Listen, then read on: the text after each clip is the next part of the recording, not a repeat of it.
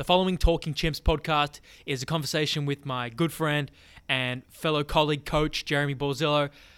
Awesome conversation. Really enjoyed it. A lot of fun. We went all over the place. I hope you guys enjoy it. We talked about the riots all across America, our 2 cents on that, agent provocateurs.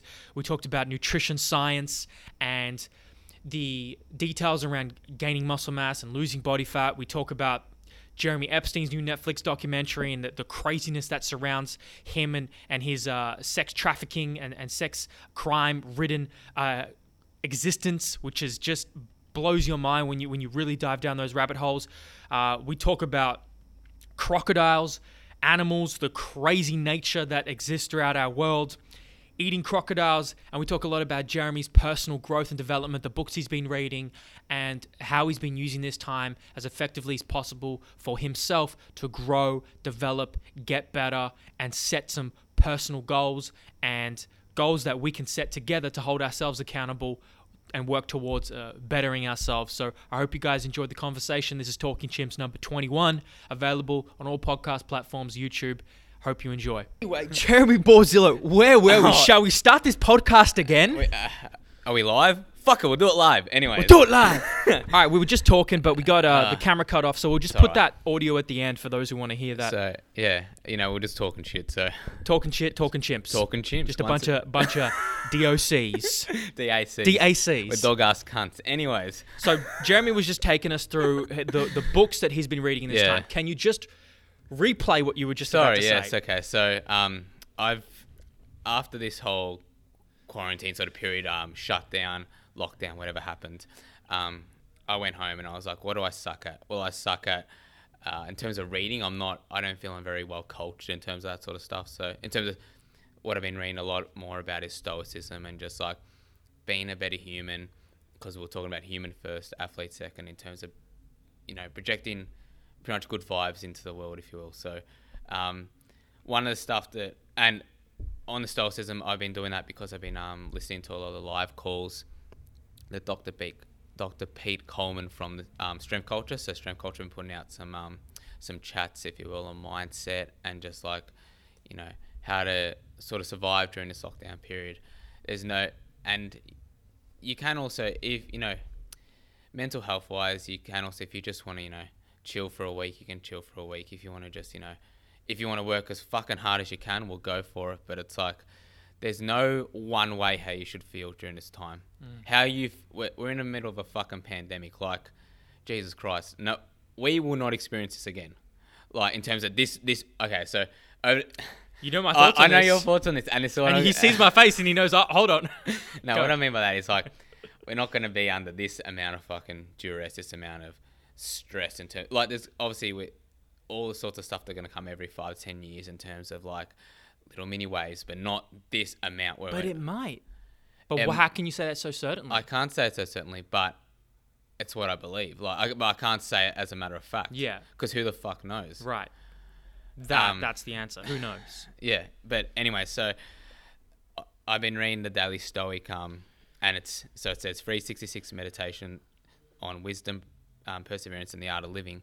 And I read this every morning. So my morning routine is usually I'll just get up, go for a walk, probably 3 to 4, so about a couple of Ks, and then just read this. And it's a lot on like problem solving, mindset, and just like being sort of the best human you can be in terms of sort of stuff. Oh, give us here the way I can have a look.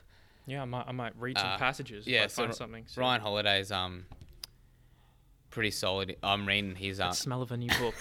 Am I the only one who likes that? No, I like good smells, and I like the new book smell.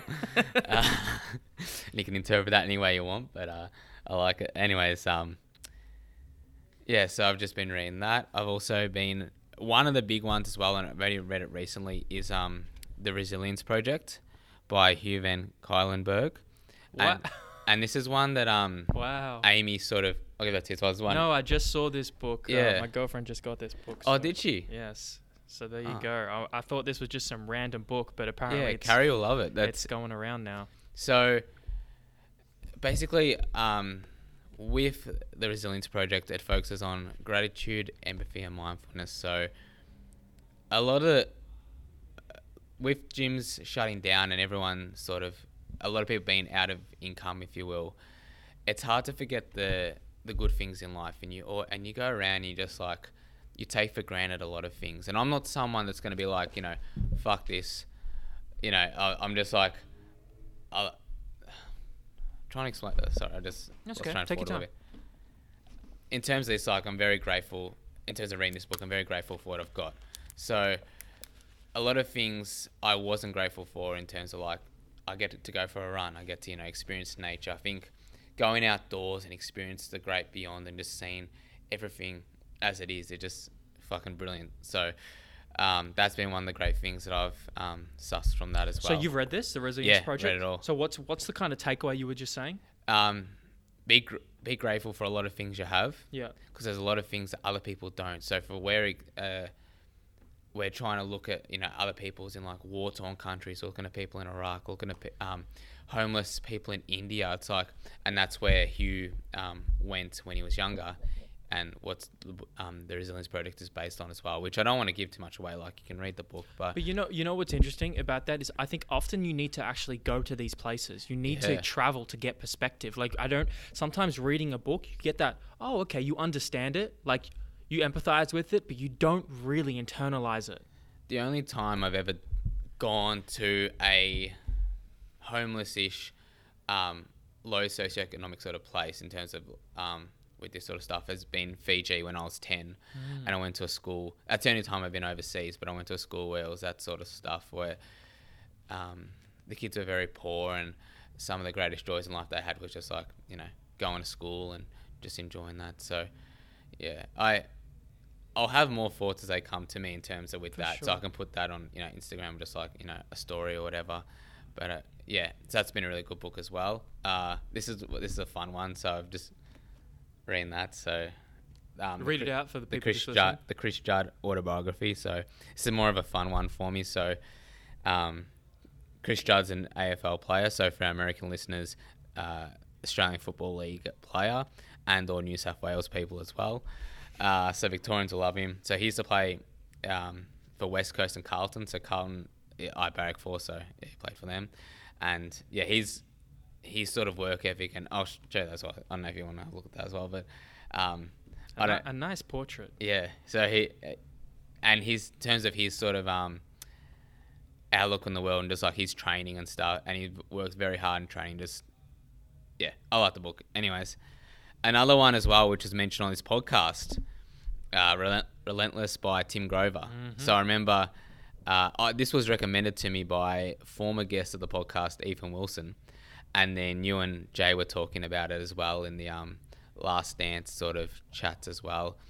And I found Tim Grover's book to be really, really good in terms of just like understanding and just like knowledge, and especially for athletes as well. And it's like, he did not give a fuck. Like it's sort of like a Jocko Willenick in terms of that sort of stuff as well. Like, you know, if you're like you shouldn't be late.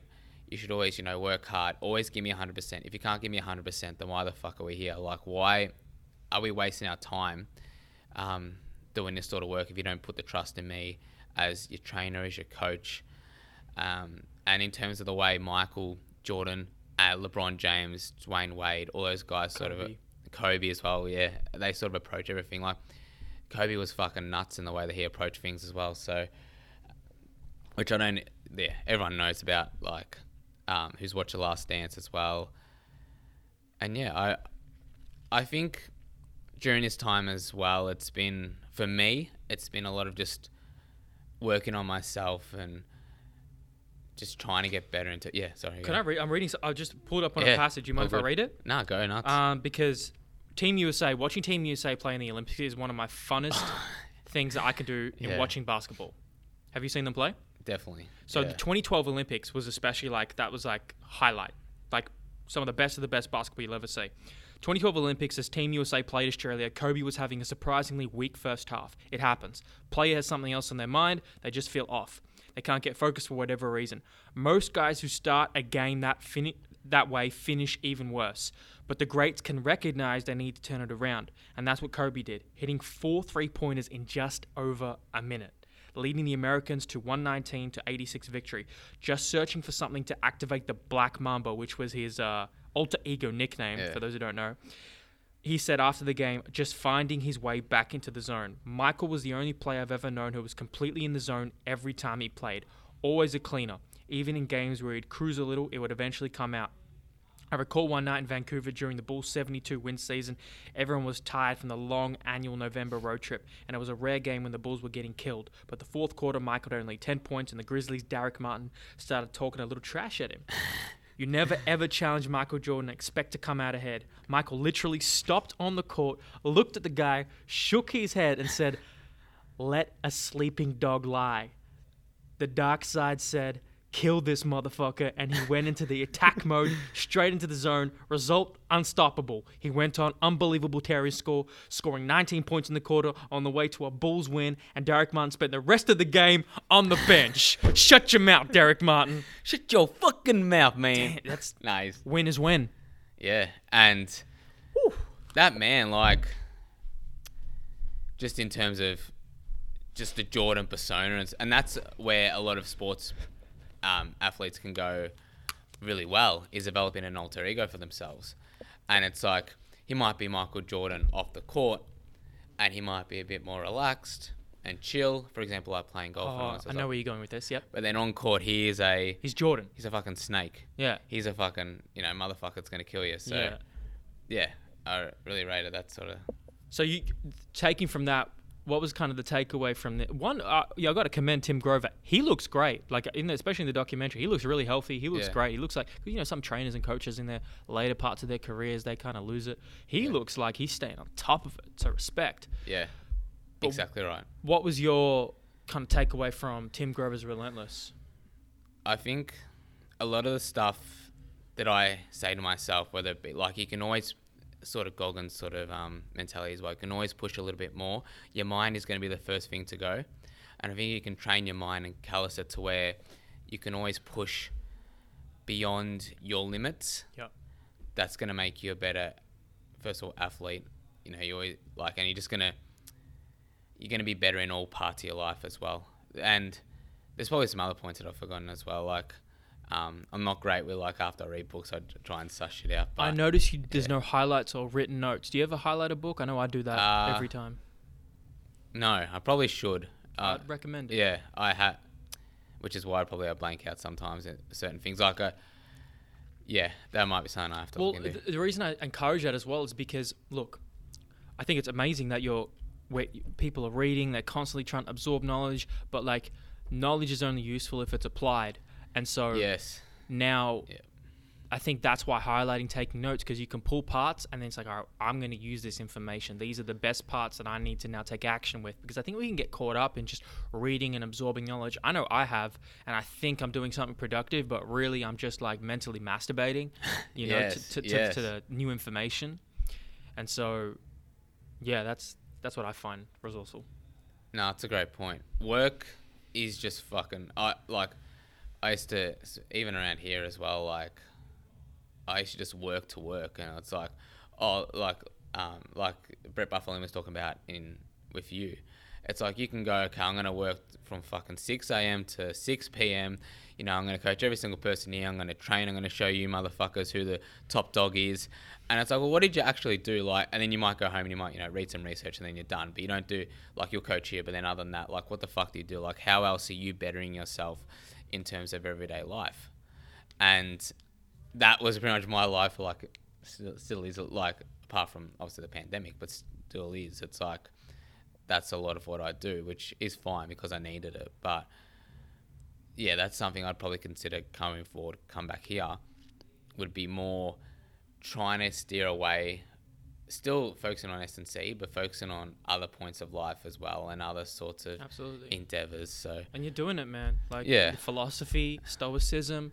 And then, try my best. I understand I'll never be for example, I listened to the Ivan podcast, and that was very, very deep in terms of his sorts of understandings and a lot of spirituality that he was talking about as well. I'll never be like that. So if I can be, somewhat in tune with my feelings, my thoughts, emotions, Why do you say you never be like that? I mean, it doesn't. I Really, don't know. Just depends. What do you want? Yeah, Right. Who do you want to be? yeah. I don't know. Just I don't feel like I'd like to have a basic grasp of it, but in terms of who knows, I might go in deep and just suss it out.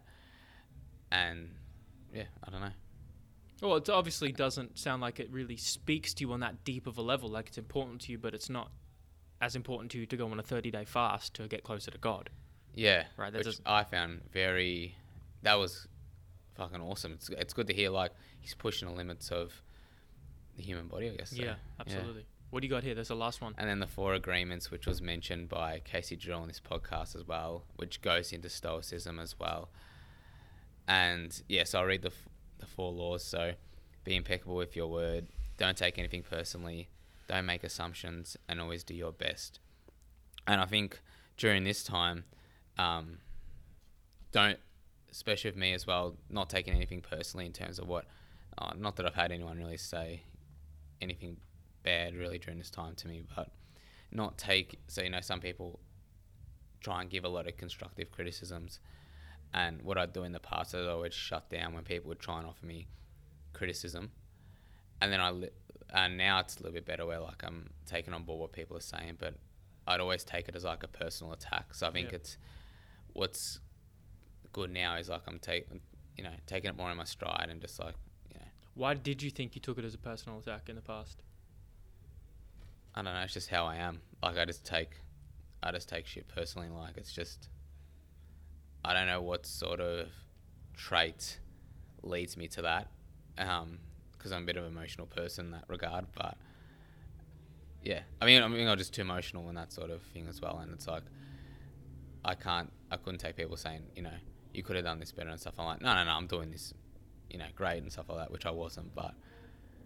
Yeah. I don't, you call yourself like not that emotional. Well, no, sorry, you say you're an emotional person. I don't see you express that much emotion. When do you do it? When do you become emotional?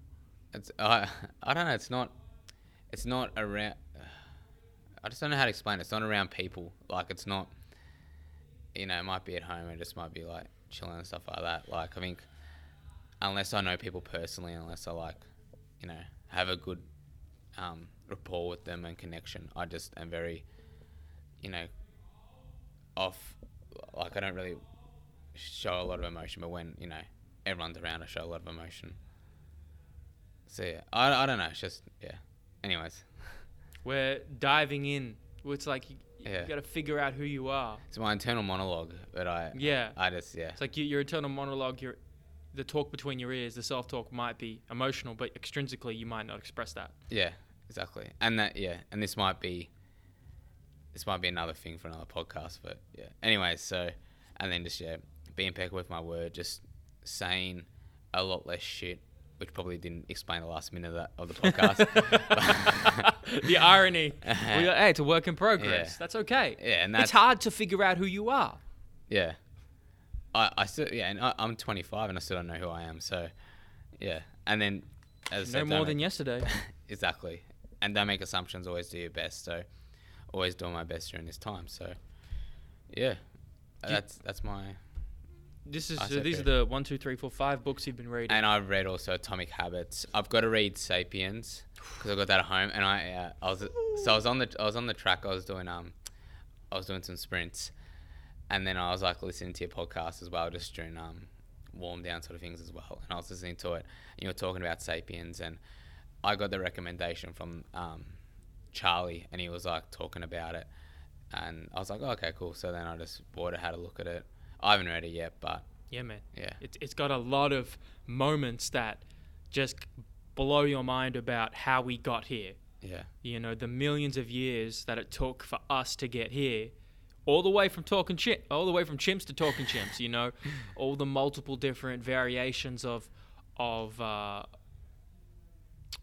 sapiens. So because Homo sapien that's a species. There's Homo erectus.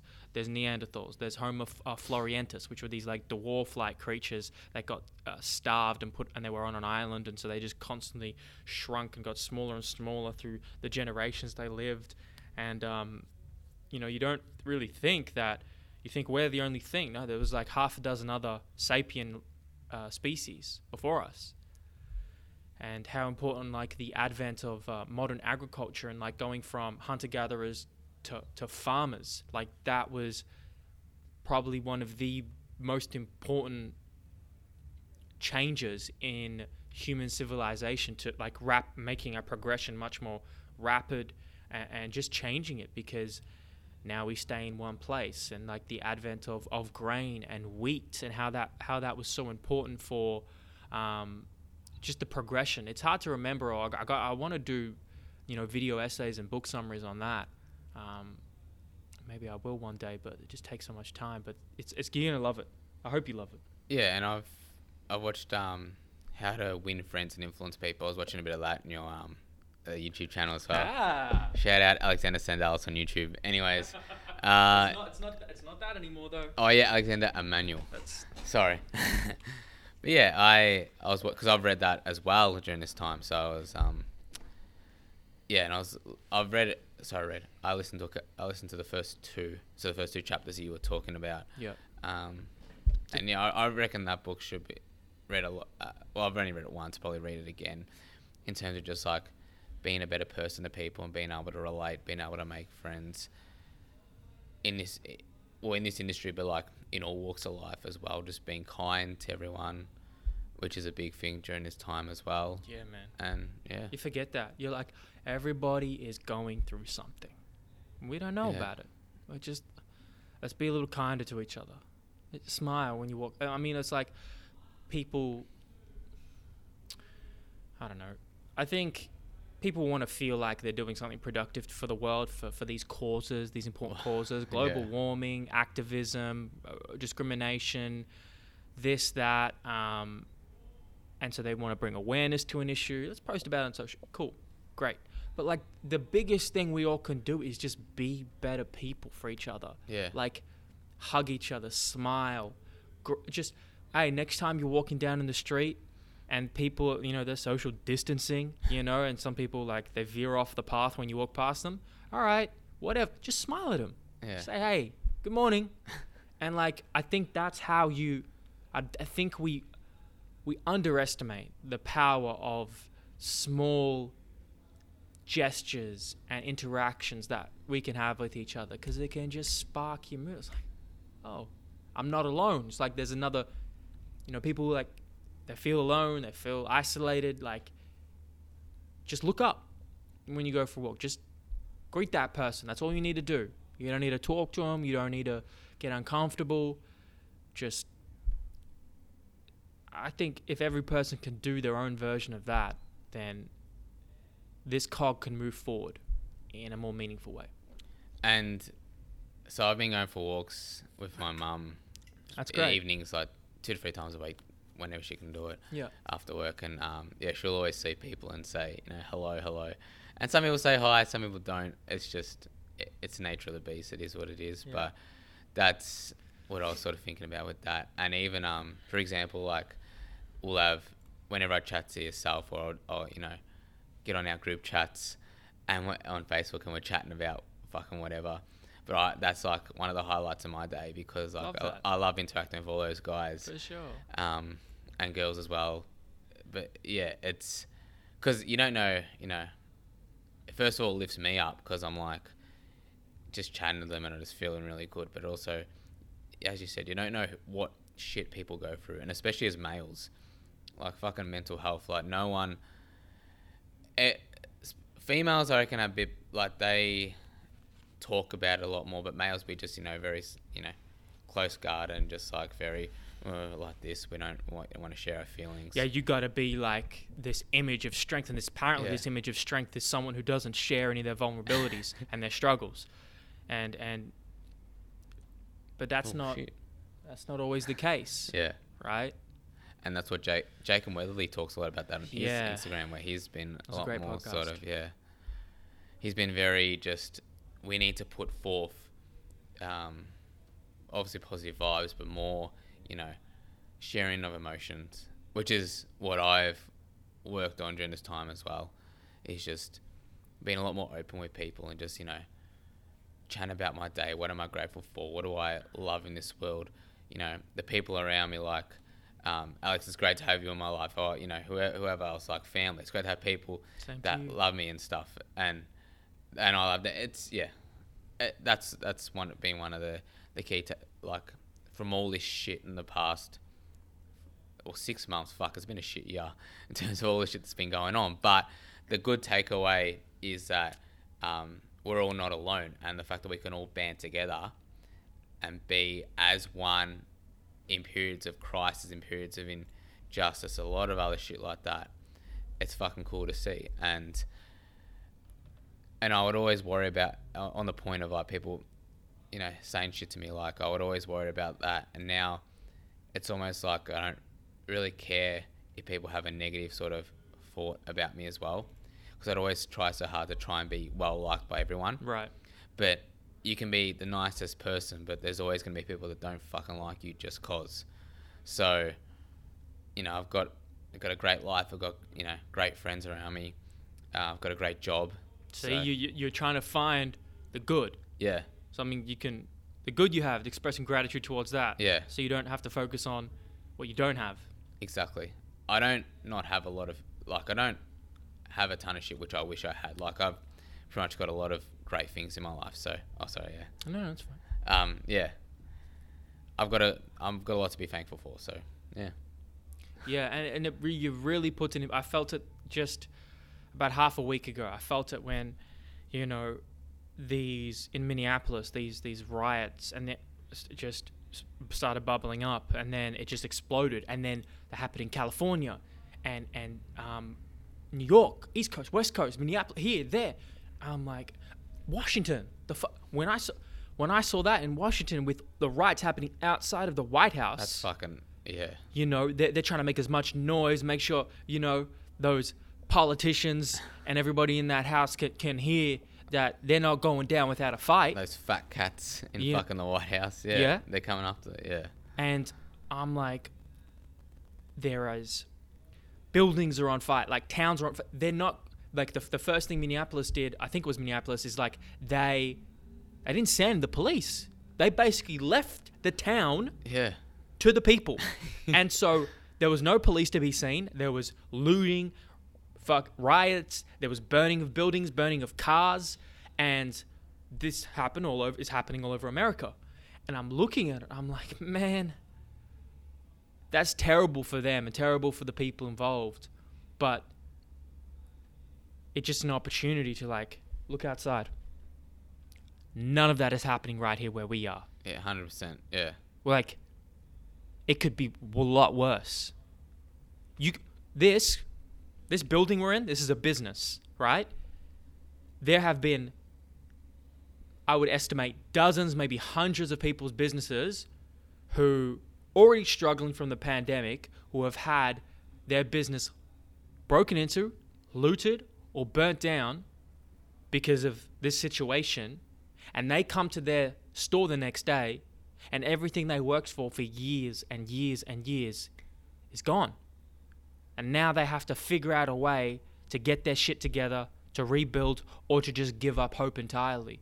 And that, I saw this one video of this African-American gentleman who, he made that comment, I worked all my life for this, and now it's gone. And it's like, why does he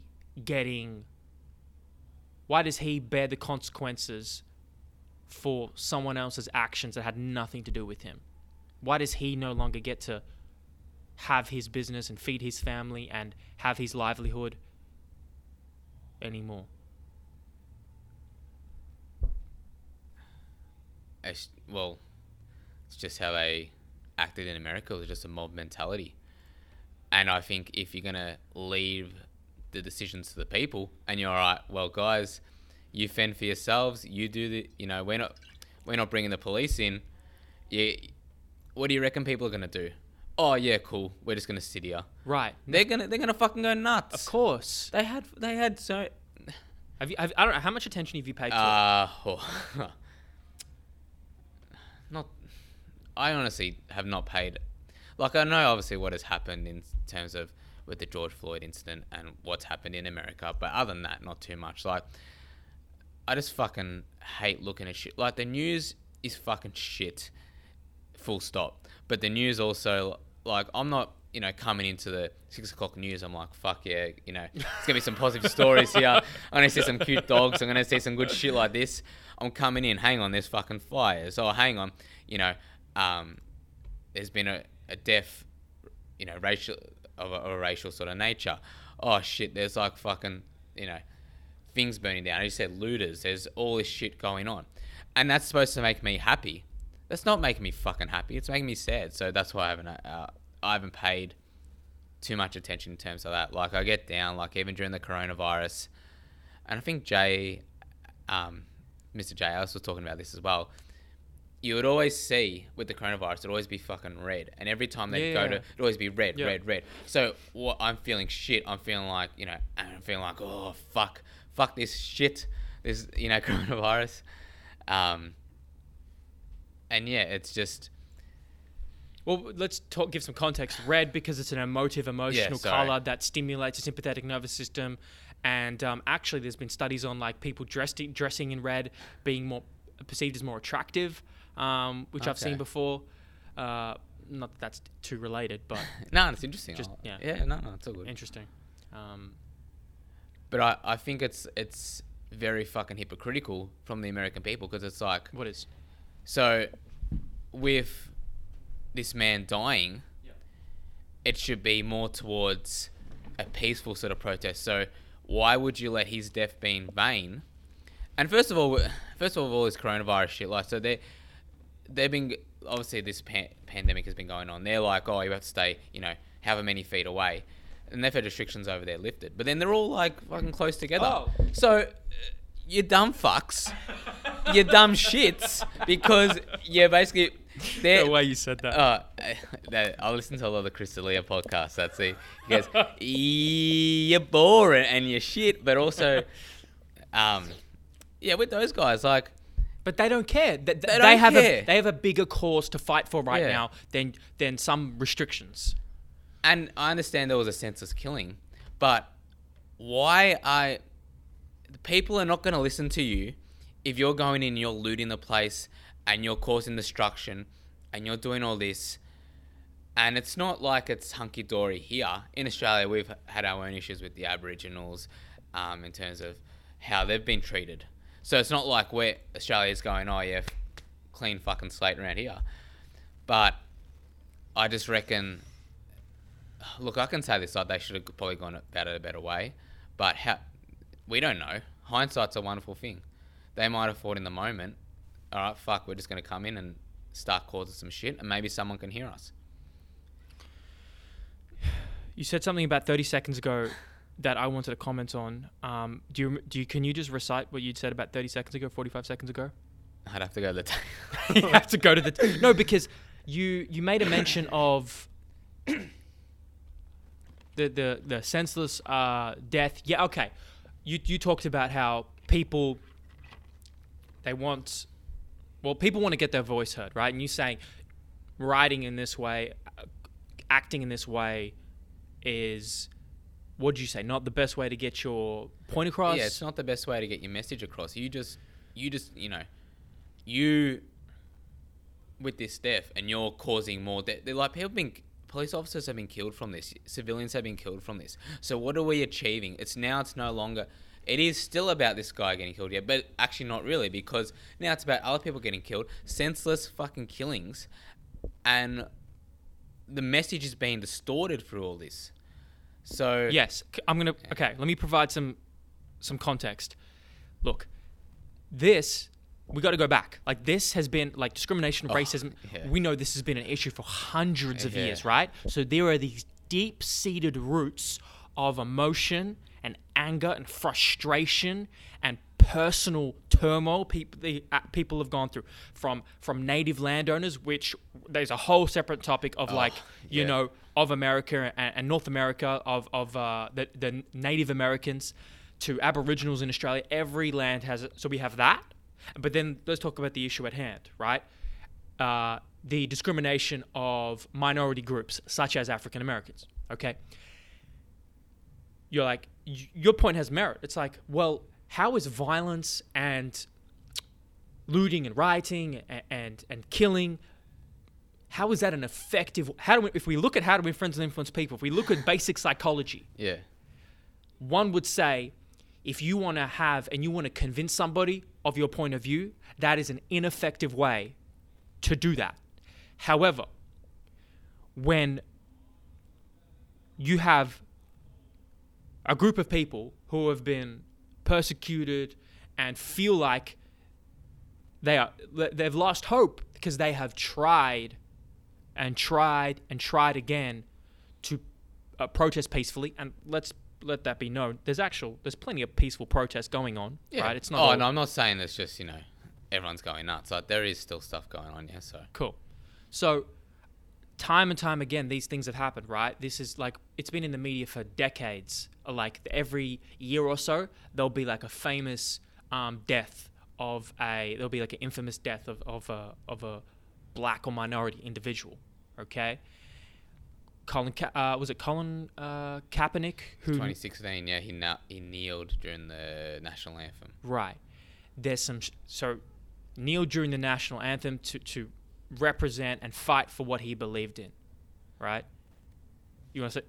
Well, he got proven right because he was fighting for the same issues he was fighting for 4 years ago that are going around today, and everyone was like, "What the fuck's this guy doing?" Well, yeah, but you can see famous people, like influential people. There have been many attempts to come with this conversation in a peaceful manner, and I think there is now this strange concoction of a pandemic. People have been cooped up indoors. Their businesses have already been affected. Money's been they can't make their money. They're isolated. They're struggling. There's every time they turn on the news, it's something else about this. Oh, people are dying here. Like, my friend's getting sick here. Blah blah blah here. It's like all this chaos is just bubbling, right? And then you light the fire. The kindling has been lit with the death of George Floyd, and they just fucking go off because it was like a moment. It's like America and all these countries, like they needed the moment to spark the fire, and this just sparked the fire, man. And I think, in conjunction with everything's going on, I would imagine they sound like they feel hopeless. They feel like they're at their wits' end, and they are going to go to war now to restore order and fundamentally change the system that has been so flawed for so long. I think it's been 9 days straight. I don't remember this ever happening in my lifetime so systematically across America. I'm like, I don't anticipate it's going to let up. When I saw it popped up in other states that had nothing to do, like, that was like, okay, this is some real serious shit right now. So I don't think it's effective, but I don't think they have any other option right now. They want to create change, and I think the only way they know now how to create change is through force. No, that's a great point. Yeah. I mean, if you disagree, it's like, no, I don't. It's not like I'm one way or the other. Like, I'm just, this is what the way you've explained it though. Yeah, it's definitely very eye-opening. It's not like I didn't, understand that, but it's like, I was sort of, and I was going from the way of like, I just didn't see how violence, on top of violence, is going to help solve this problem. But the fact that people have been oppressed for so long, and it's like, you can only take so much shit before you snap. Yeah, that's it. Well said. And that's a great point. It's a great point. There's but even if you go further, like, if you want to get conspiracy. Hello. Have you heard Page and J. Ellis? Yeah, man, I'd love to. Mr. Jealous. I got to chat to him again soon. Have you heard of? Well, have you seen videos of like these piles of bricks appearing on the streets of certain? What are we talking? Let's talk about this. Wait. Pile of bricks. So what? I'm about to turn on the projector for those who are watching on YouTube and Facebook. So what I'm referring to is that in the streets of certain states across America, there have been, giant piles of bricks there's wire across them because they're in these they're stored in a little container you can access, and they're just being placed along the street in areas where that is an area that's has a high prevalency for recent rioting. Okay, mysterious piles of bricks discovered at riots. Let's have a look at this. The mysterious appearance. Get this pile of bricks literally being stationed near the sites where these protests and riots ultimately become. They're staging it. Joining us now to report on that disturbing story, he's in our West Coast Bureau tonight, our chief breaking news correspondent, Trace Gallagher. So they're literally staging weapons that they're going to use that evening to throw the bricks at the cops, Trace? Is that how we interpret that? Because that's what it looks like. Yeah, that's the belief, Sean. I mean, you have these piles of bricks and rocks showing up, as you said, near the various protest sites in cities like New York, Kansas City, Dallas, Fayetteville, North Carolina, and none of the sites are near construction areas, leading many to assume the bricks were planted by outside agitators specifically to stir up trouble. In fact, the New York Police Department says it has evidence that anarchist groups were pushing the protests toward violence and vandalism. Federal law enforcement officials say the violence points to far-left groups like Antifa. Others say far-right groups might also be involved. And many of the looters don't need to be supplied with bricks and rocks because they show up with their own tools in hand, well prepared to destroy property. Police in Minneapolis also found caches of stolen vehicles and incendiary devices in areas where numerous fires have broken out. And in Baltimore, there's evidence of double danger. Police have been sweeping the downtown area after, get this, finding both bricks and bottles with potential accelerants already inside them. But instead of being left out in the open piles, these potential weapons are kind of being hidden in small areas, though it's unclear if they are associated with the protest or groups on either side. So... Do do do do do do. So, what? That's some X-Files shit right there. I didn't know about that. That was Fox News. This is the first I've heard of this. So, yeah, sorry. Here you go. Fox News people argue about the source of Fox News quite often. I'm just trying to get a lay of the land. Yeah, come on. We're just looking at we're just looking at, But it's definitely been happening. These incendiary. I didn't know about their incendiary devices. Like I imagine maybe some type of petroleum or alcohol and like a rag to make Molotov cocktails. I imagine that. But so people suspect that there are these people called agent provocateurs. Have you heard of agent provocateurs before? You're not speaking my language, but I'm interested. Agent provocateur is a person who commits or who acts to entice another person to commit an illegal or rash act or falsely implicate them in partaking in a legal act, so as to ruin the reputation or entice legal action against the target or group they belong to. An agent provocateur may be a member of a law enforcement agency acting out of their own sense of duty or under orders or under their own entity. They may target any group such as a peaceful protest or demonstration in order to incite violence for the other group. So, what that would practically mean is people have found, for example, police officers who aren't in their uniform this is what I've heard. Police officers who aren't in their uniform inciting violence, whether it be by spray painting things, by causing actual violence and contributing to the riots. And people suspect that, well, when people look at these riots, what do they think? Oh, they think it's all black people doing this, right? And so what I'm seeing, there's actual video footage of this, of white people in masks, all dressed up, graffitiing things like Black Lives Matter, right? Graffiti, That's a whole nother issue. Looting, breaking windows, just giving a reason to cause destruction. And whether that's because they represent themselves and they just want to cause chaos because they're taking advantage of a situation, or are there agent provocateurs hired by government agencies and or police departments, emergency responder departments, who are inciting violence on purpose, so Mr. Trump and the government can bring in the National Guard and bring in the military and create some type of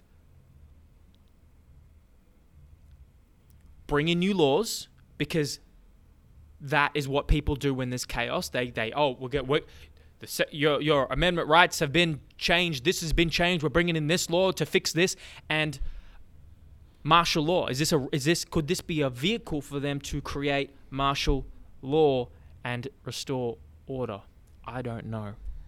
Holy shit, we're at the fucking Pentagon here, guys. We are balls deep into this conspiracy theory. It's like that Rick and Morty meme with Morty, and he's like, you son of a bitch, I'm in, or something like that.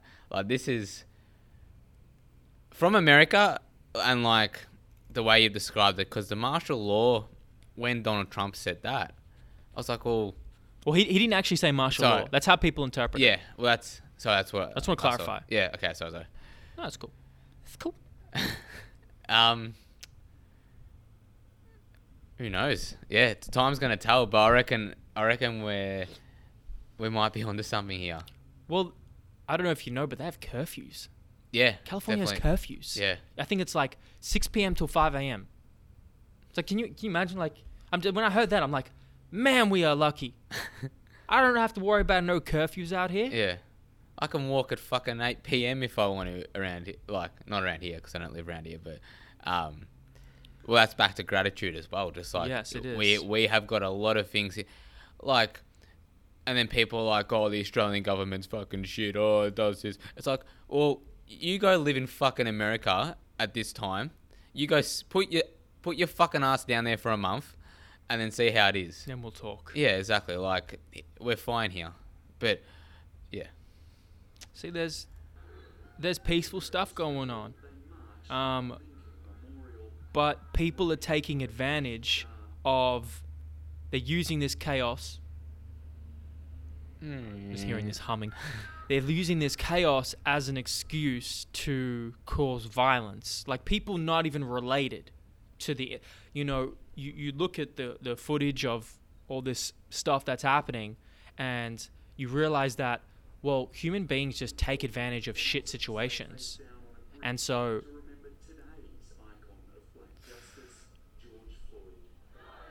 damn, we're just looking at footage of people lying face down on the ground, all on a bridge, thousands of people. And so, this is what's beautiful. Yeah. Like, there's moments where African Americans and minority groups will be hand in hand, arm in arm with police officers, right? That isn't always reported on the news, though. No, but there are many beautiful moments of solidarity that happen, and I think that we need to celebrate that more. And it's a beautiful thing when you see that. But people want to take advantage. Cuomo. People want to take advantage of these situations, and when they see chaos, they're going to start looting. And people who don't necessarily even really care about the issue, like, if you're desperate, and you're just going to join in on the chaos, right? And which is why people fucking putting bricks out is going to cause more shit. So who put the bricks there? I don't. Is it art? Well, someone knows Trump, so it's all. It all doesn't happen by chance in America. I'll say that. There's always a method to the madness. The presidential motorcades driving past, and just people are just screaming. What? Well, was Epstein killed? Did he suicide himself? Bro, have you started watching that Netflix documentary? No, but I probably got it now. But he had Jesus, I did not realize he had like a ring of, like, he ran a pyramid scheme for these young underage girls. He was a dirty fucking pedophile. He would groom these girls as well. I think as well. He would. The girls who were especially desperate They would. Yeah. He would play on their insecurities and the fact they needed money, and a lot of them came from like troubled trauma background. And he would use them, but he would do it in an intelligent, manipulative way, where he'd be like, "Oh, if you can get another girl to come to me, I'll give you $200." Yeah. So he gave girls $200 to massage him. That's how it all started. Okay, so they massaged him. Yeah. The girls walked in. It's the same every time. He was on his back, naked, but he was on his back, so you couldn't see anything. The girls were like, "Oh, this is pretty weird, but all right, whatever." They're all underage, so their brain is barely formed, so they barely can like comprehend and have the strength and resolve to say no, because they're still so young.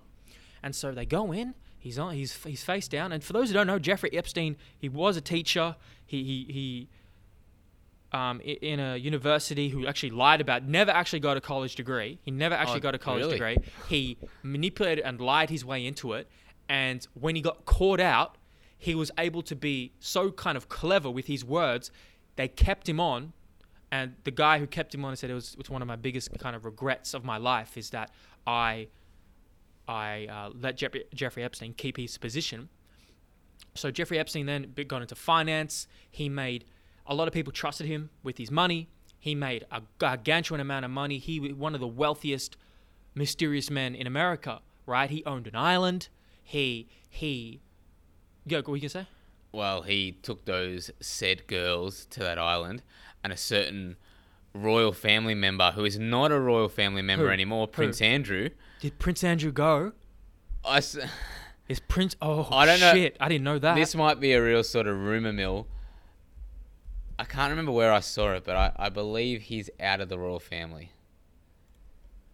I don't care. I don't really pay attention to the royal family, but just to hear some corruption in there, it's like, doesn't surprise me, but... Well, yeah, there's probably shit, going down there as well. The Queen and Prince Philip, the racist fuck. Like, they're not gonna, Is he racist? I don't know. Why is he racist? Oh, he's just, from what I've seen, he's a bit of a, Well, but he's also fucking 90,000 years old as well. So. So we're just trying to find uncover the troubling connection to Jeffrey Epstein. I'm doing a lot of unsourced sort of claims here. I'm just saying shit just to say. Well, we're pulling it up. Here it is. It's on townandcountymag.com. I'm sure Pull it that's up, a young reputable... Jamie. Jesus Christ. Pull it up. If anyone wants to volunteer for your position as my young Jamie, just email youngjamie@gmail.com. Yeah, like... Oh. Do you want me to keep telling you about the situation? You should watch it, man. I didn't expect to be pulled into it, but... Oh, they're reeling me like a fish. I'm coming in. Dangling on the hook. So he becomes this like billionaire guy, right? Kind of low key, goes to parties. He's always seen with like girls who are underage and like younger. He has a proclivity towards them. All right, cool. He likes young women, but he likes them super young. So like, okay, that's fucking weird. That's not right. All right, let me keep telling the story. So he's got a lot of money. He's got a lot of power and influence, okay? And when you mix those two, they come together, right? He knows a lot of powerful people. He knows Bill Clinton. He's seen with guys like Trump. They were friendly. Trump is actually quoted. Trump has this really weird quote about Jeffrey Epstein liking young girls, and then Trump kind of agreeing with him. I'm like, here we go. Joe Biden acts like that as well. He's a bit of a. God, look how unhealthy even Trump looked back then. He just looked bad. But you know what? He's successful in his own way. So, I've known Jeffrey for 15 years. Donald Trump says he's a lot of fun to be with. It is even said that he likes beautiful women as much as I do, and many of them are on the younger side. He talks as he tweets. He tweets the same fucking way. This guy. Well, at least he's consistent. Yeah, like the way Trump tweets, it's like fucking. He just. Oh, anyways, back to this. Well, yeah. Well, he's definitely. And this is also how I was made aware of this sort of stuff as well is, I believe, through Eddie Bravo on the Joe Rogan podcast. I believe he might have gone into this as well in terms of with this sort of stuff. And is Eddie the most reputable source? Probably not, but I like hearing my information from him because he says it's funny.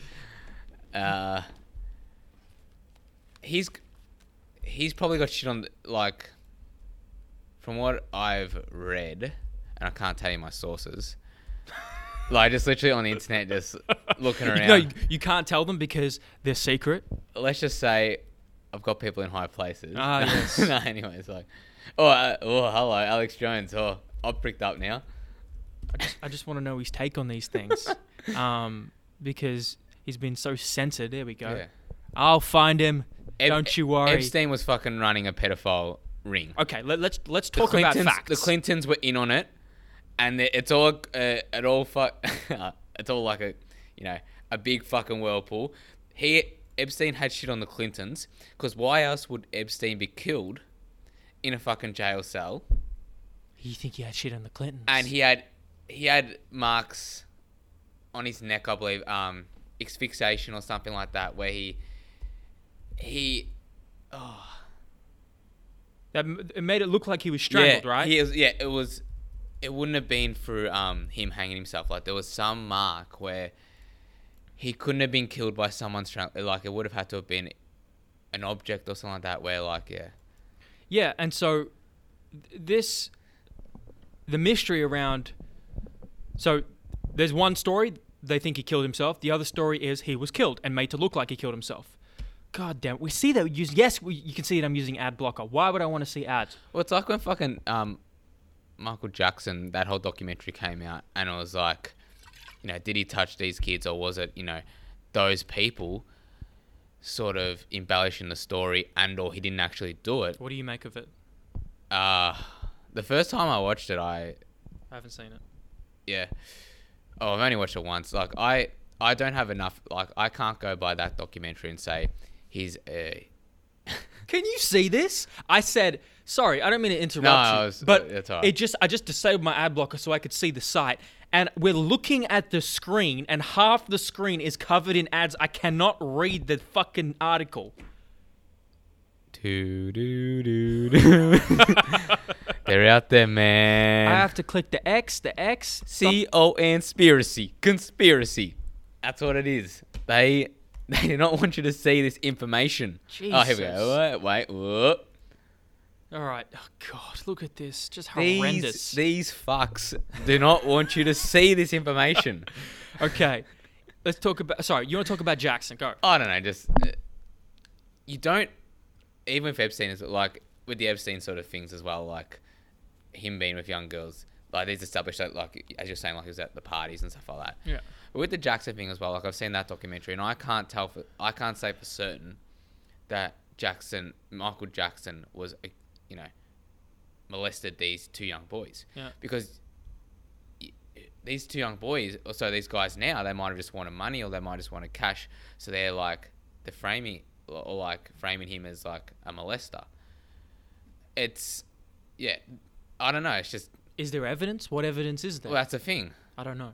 Yeah, I don't know either. Like, I've seen a bit of that, but I haven't seen like any sort of hard sort of evidence.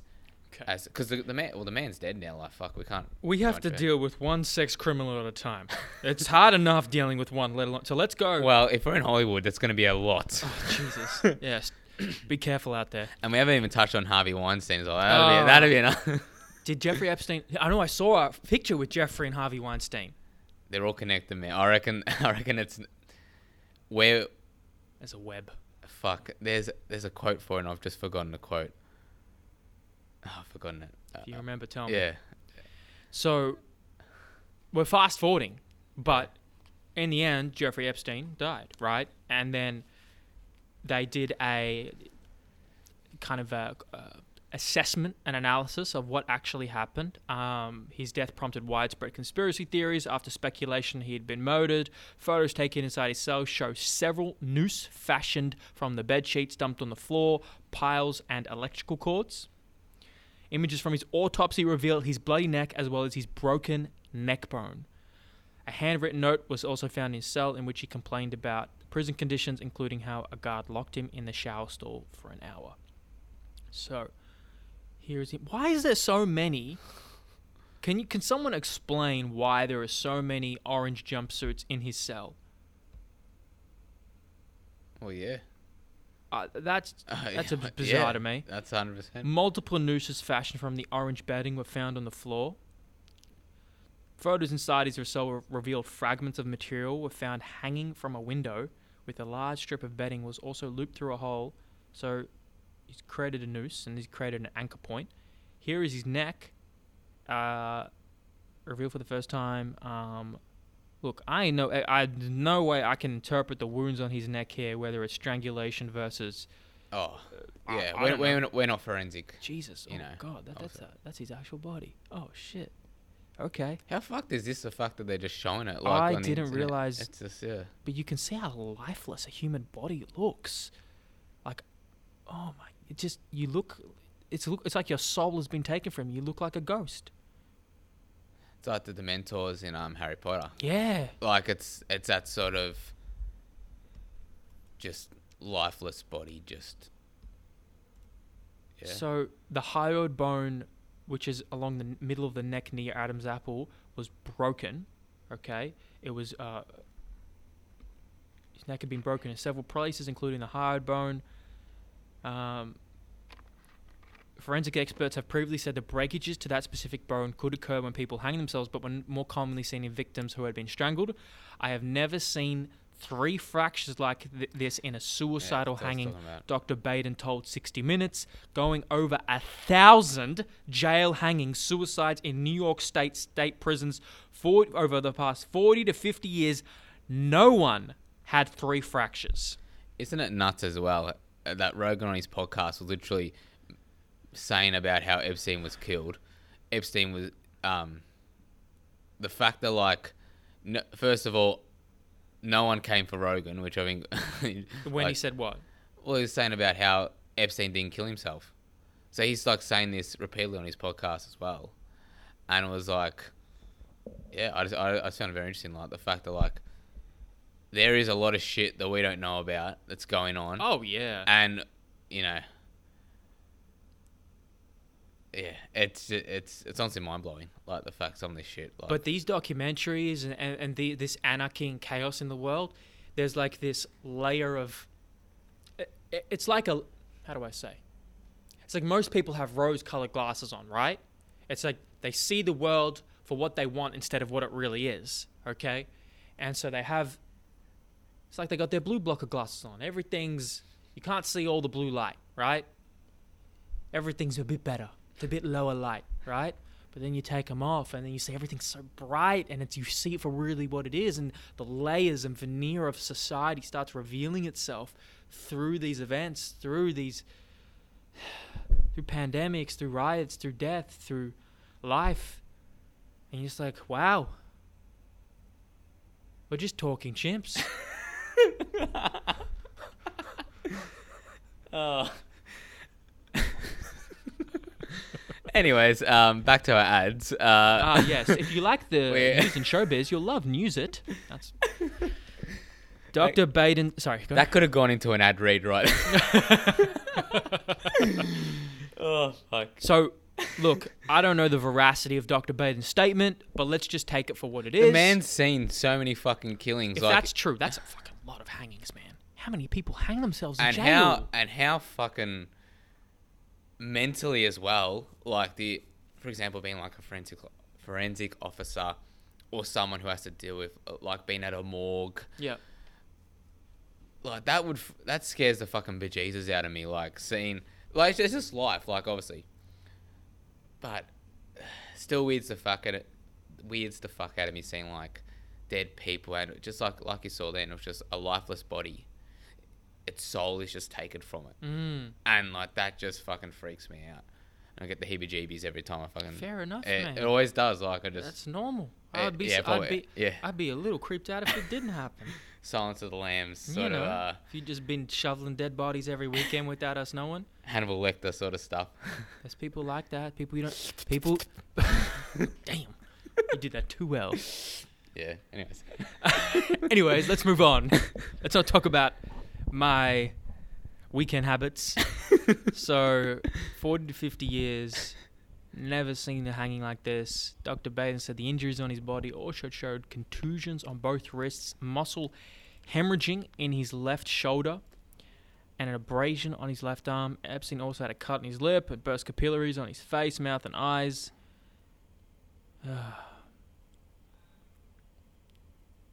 Yeah, this man did not kill himself. So the question is, why did they do it now? He had so much time to speak. How much time was he in jail for? I don't know. Why did they do it now? I don't think he was in jail For long? for long. Wow, they got to him quick, huh? Damn. So why did they do it now? He's got shit on someone. He has to have shit on someone. Yeah, of course. Like Of they've got the course. Clintons. The Clintons are coming in, and they're just like Coming in hot. coming in on putting the kibosh on that fucking bullshit. They've had enough. They just Can you imagine if Hillary was involved? I bet. I reckon she can't not be. She's in too deep. She was nearly the president, man. What if Trump was? Could that take him down? Could that be the thing What, Trump? if he was involved in this Epstein sex trafficking thing? I reckon he'd still be president. I reckon the Americans are too far gone. They're just like this is the thing. So you've got shit. As much as people want to shit on Australian politics, Jesus Christ, we're not like America. Like I love it. Hey, I love America. Hey, America, you all right? You are right. It's like Eminem says in One America. Hey, America, you cool. I'm just playing. Anyway, it's like we've had people sort of come and go of the Australian prime ministers. We've had 4 or 5 in 6 years, but we're not like them where we've got an ex-president's wife who's not the best and she covered up a lot of shit, and then there's Trump who is a reality show host pretty much, is like a wealthy as fuck man, but Strange times. it is strange times. They come and knocking, and that's what they're doing. So yeah, I'm stunned by the last half an hour. We've just gone in. We have gone in, man. It's a strange world, but it's important. I think, to me, it's better to be aware than ignorant. But as long as you can handle it, if you have the tools to handle the chaos and the stress and the weirdness. If you don't, then maybe ignorance is bliss for now. And I think you made a good point in terms of talking to, especially, this is just a random point as well, in terms of with kids. You were talking with George about it yesterday. It's like we talk to kids sometimes as idiots, and we'll talk down to them and go, we'll try and over-explain fucking everything. Like, some kids, even at fucking 10 years old, they know a lot more shit than we think they do. So it's like, if you just talk to people normally, with the ignorance is bliss, I think it's good now. I used to be like that, where it was just like, you'd always see the good in people and this person can't do this. Like, this shit can't happen around here. Everyone's nice to each other. Everyone's good to each other. Motherfuckers, everyone's going to cut ya. There is shit going down in a lot of places, and we're at the surface, but what's underneath the surface, you don't want to know. What's underneath?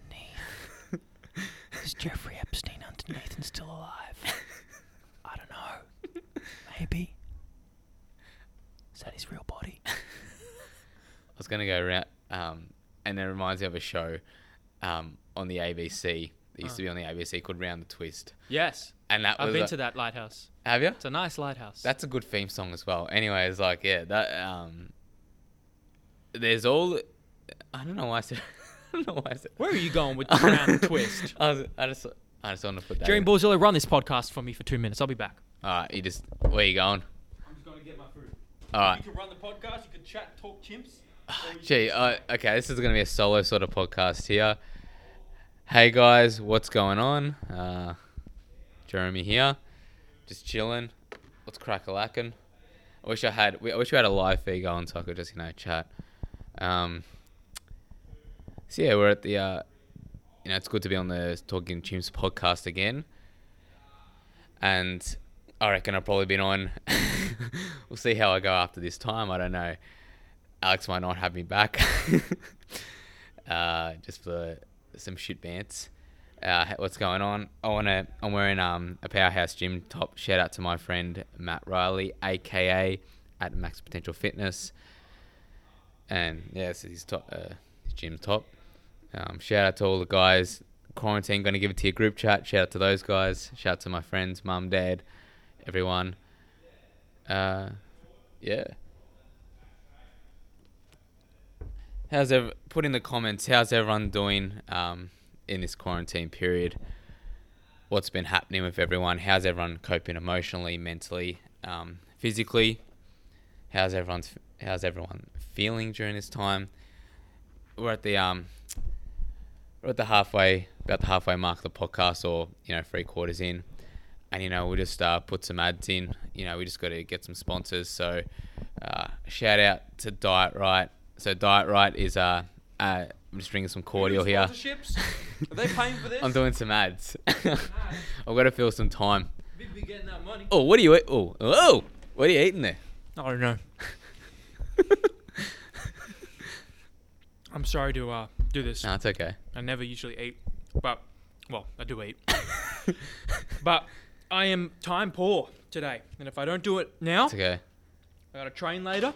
Well, do you want it? We'll go for another half minute. We'll just keep on going, or Oh, we're gonna keep on are going. you okay? Yeah. Yes, I'm okay. Am I doing well on this podcast? You tell me. What were you just Diet Right? So what are you drinking? Diet Right. I'm drinking some cordial. What? So pretty much sugar-free sort of cordial, just because I don't like drinking water, 2 liters of water. I don't. Oh, boo-hoo, you don't like drinking know. water? Good. Anyways, actually, on a separate point, I've been watching a lot more sort of Jocko Willenick and his sort of podcast as well, and I think him and Goggins, especially, their sort of thought philosophies as well, and the way they're sort of thinking as well. I'm only a recent sort of fan with Jocko Willenick, but a lot of shit is above your shoulders. A lot of stuff you can always push a little bit more. You can always do a little bit more. It's that your mind always goes, and for me, my mind always go. But now it's like, even in my training, even in anything, it's like you can always push that little bit more. Always go a little bit extra. Yeah. So shout out Jocko Willenick, and I've got to get to his book as well. Got to read that. Yeah. In those moments, those are the hardest moments when you're faced with stopping, quitting, saying I'm done. What do you tell yourself in those moments before you keep pushing?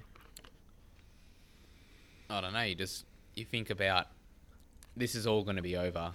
Like, there's always an end point to everything. Mm-hmm. So the pain I feel now is not in comparison to the pleasure or relief I feel later.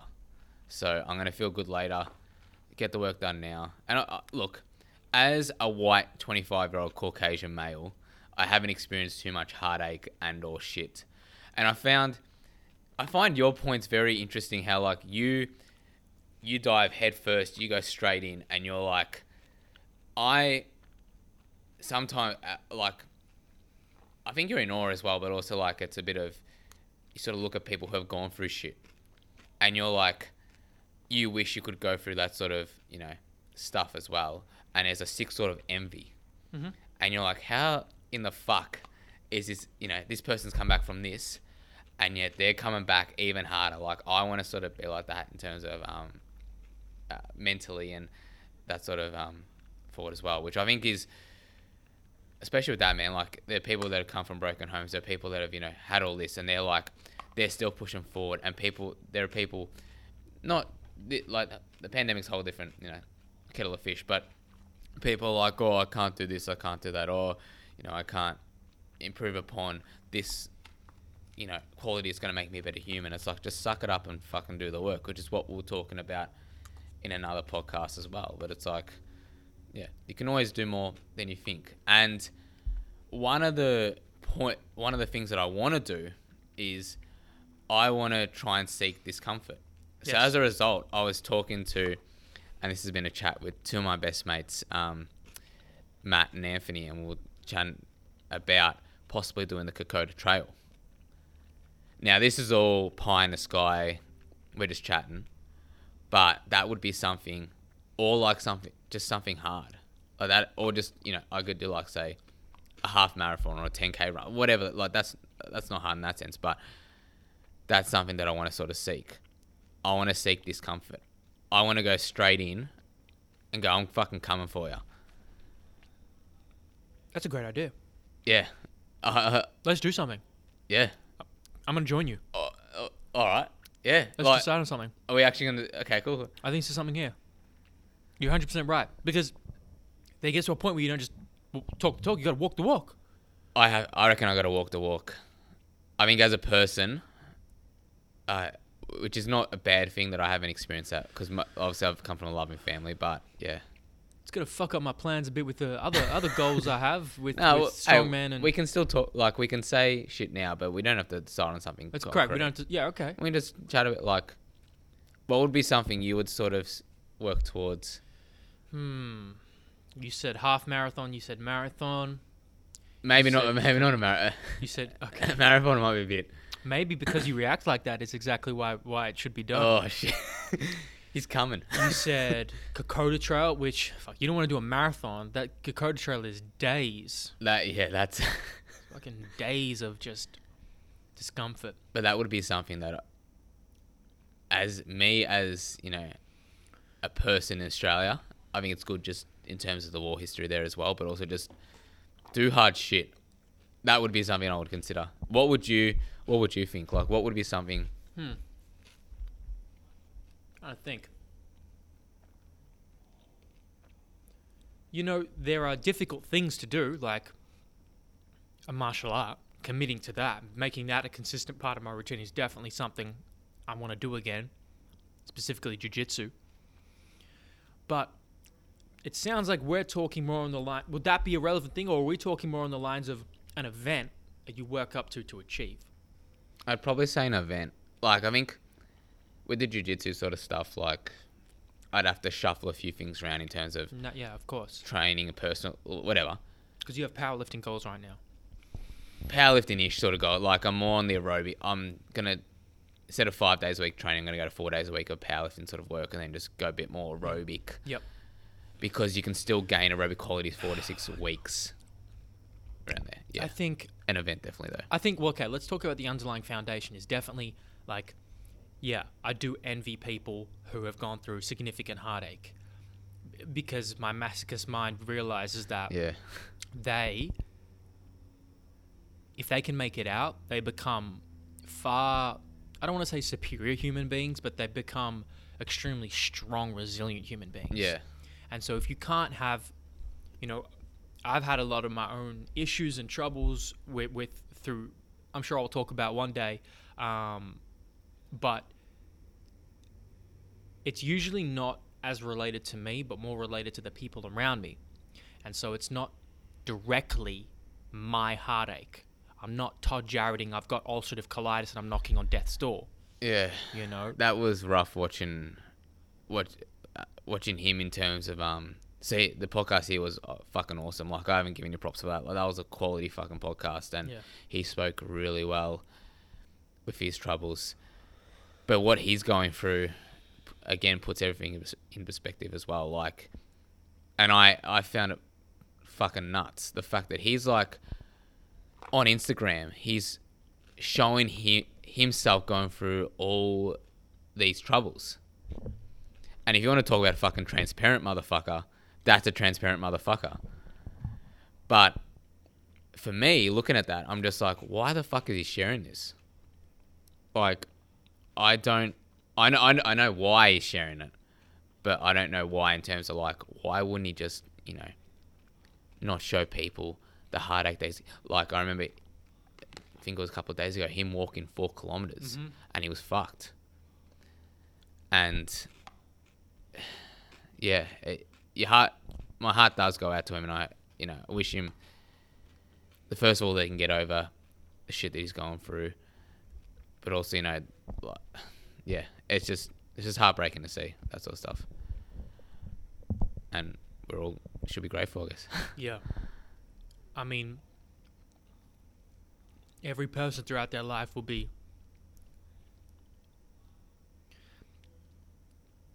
There will be a challenge that will be thrust upon them. A boss in a video game, like I talked about with Ethan Wilson. And I gotta constantly remind myself that every challenge is like a boss in a video game that you gotta beat. It's something to overcome. You're either gonna pick up your sword and fight and slay that dragon, or you're gonna give up. It's a decision. What are you gonna do? And so Todd has one of the hardest bosses to fight. And we all have our own boss to fight, and that's ourselves. That's often ourselves, but sometimes our bodies and minds break down, especially in his case. If you want to know context, you guys can go to Coach Todd. Was it Coach Jared, I believe. Coach Jared on Instagram. You'll see some of that. And, I think that's the benefit of sharing it, is that it's not just you putting out your best times, your PBs. You're putting out... Yeah, and we're talking about that. The weaknesses, the times of heartache. So people can relate to it. You can document it, and you can look back on it one day and, wow, I came out of this. You can use it as a vehicle for help to get some support, some virtual support. Because you never know how many other people are going through that, something like that.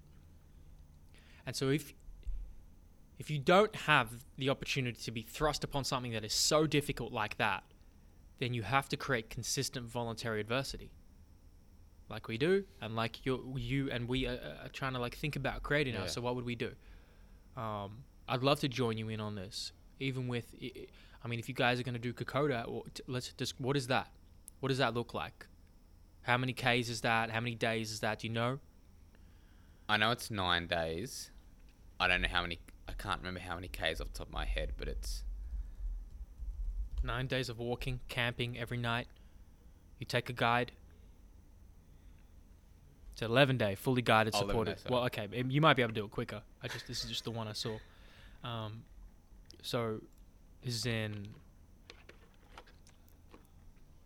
So, give some context around it. So it's in Papua New Guinea. Yeah, and it's along the trek. Sorry, that the Anzacs did as well, pretty much. And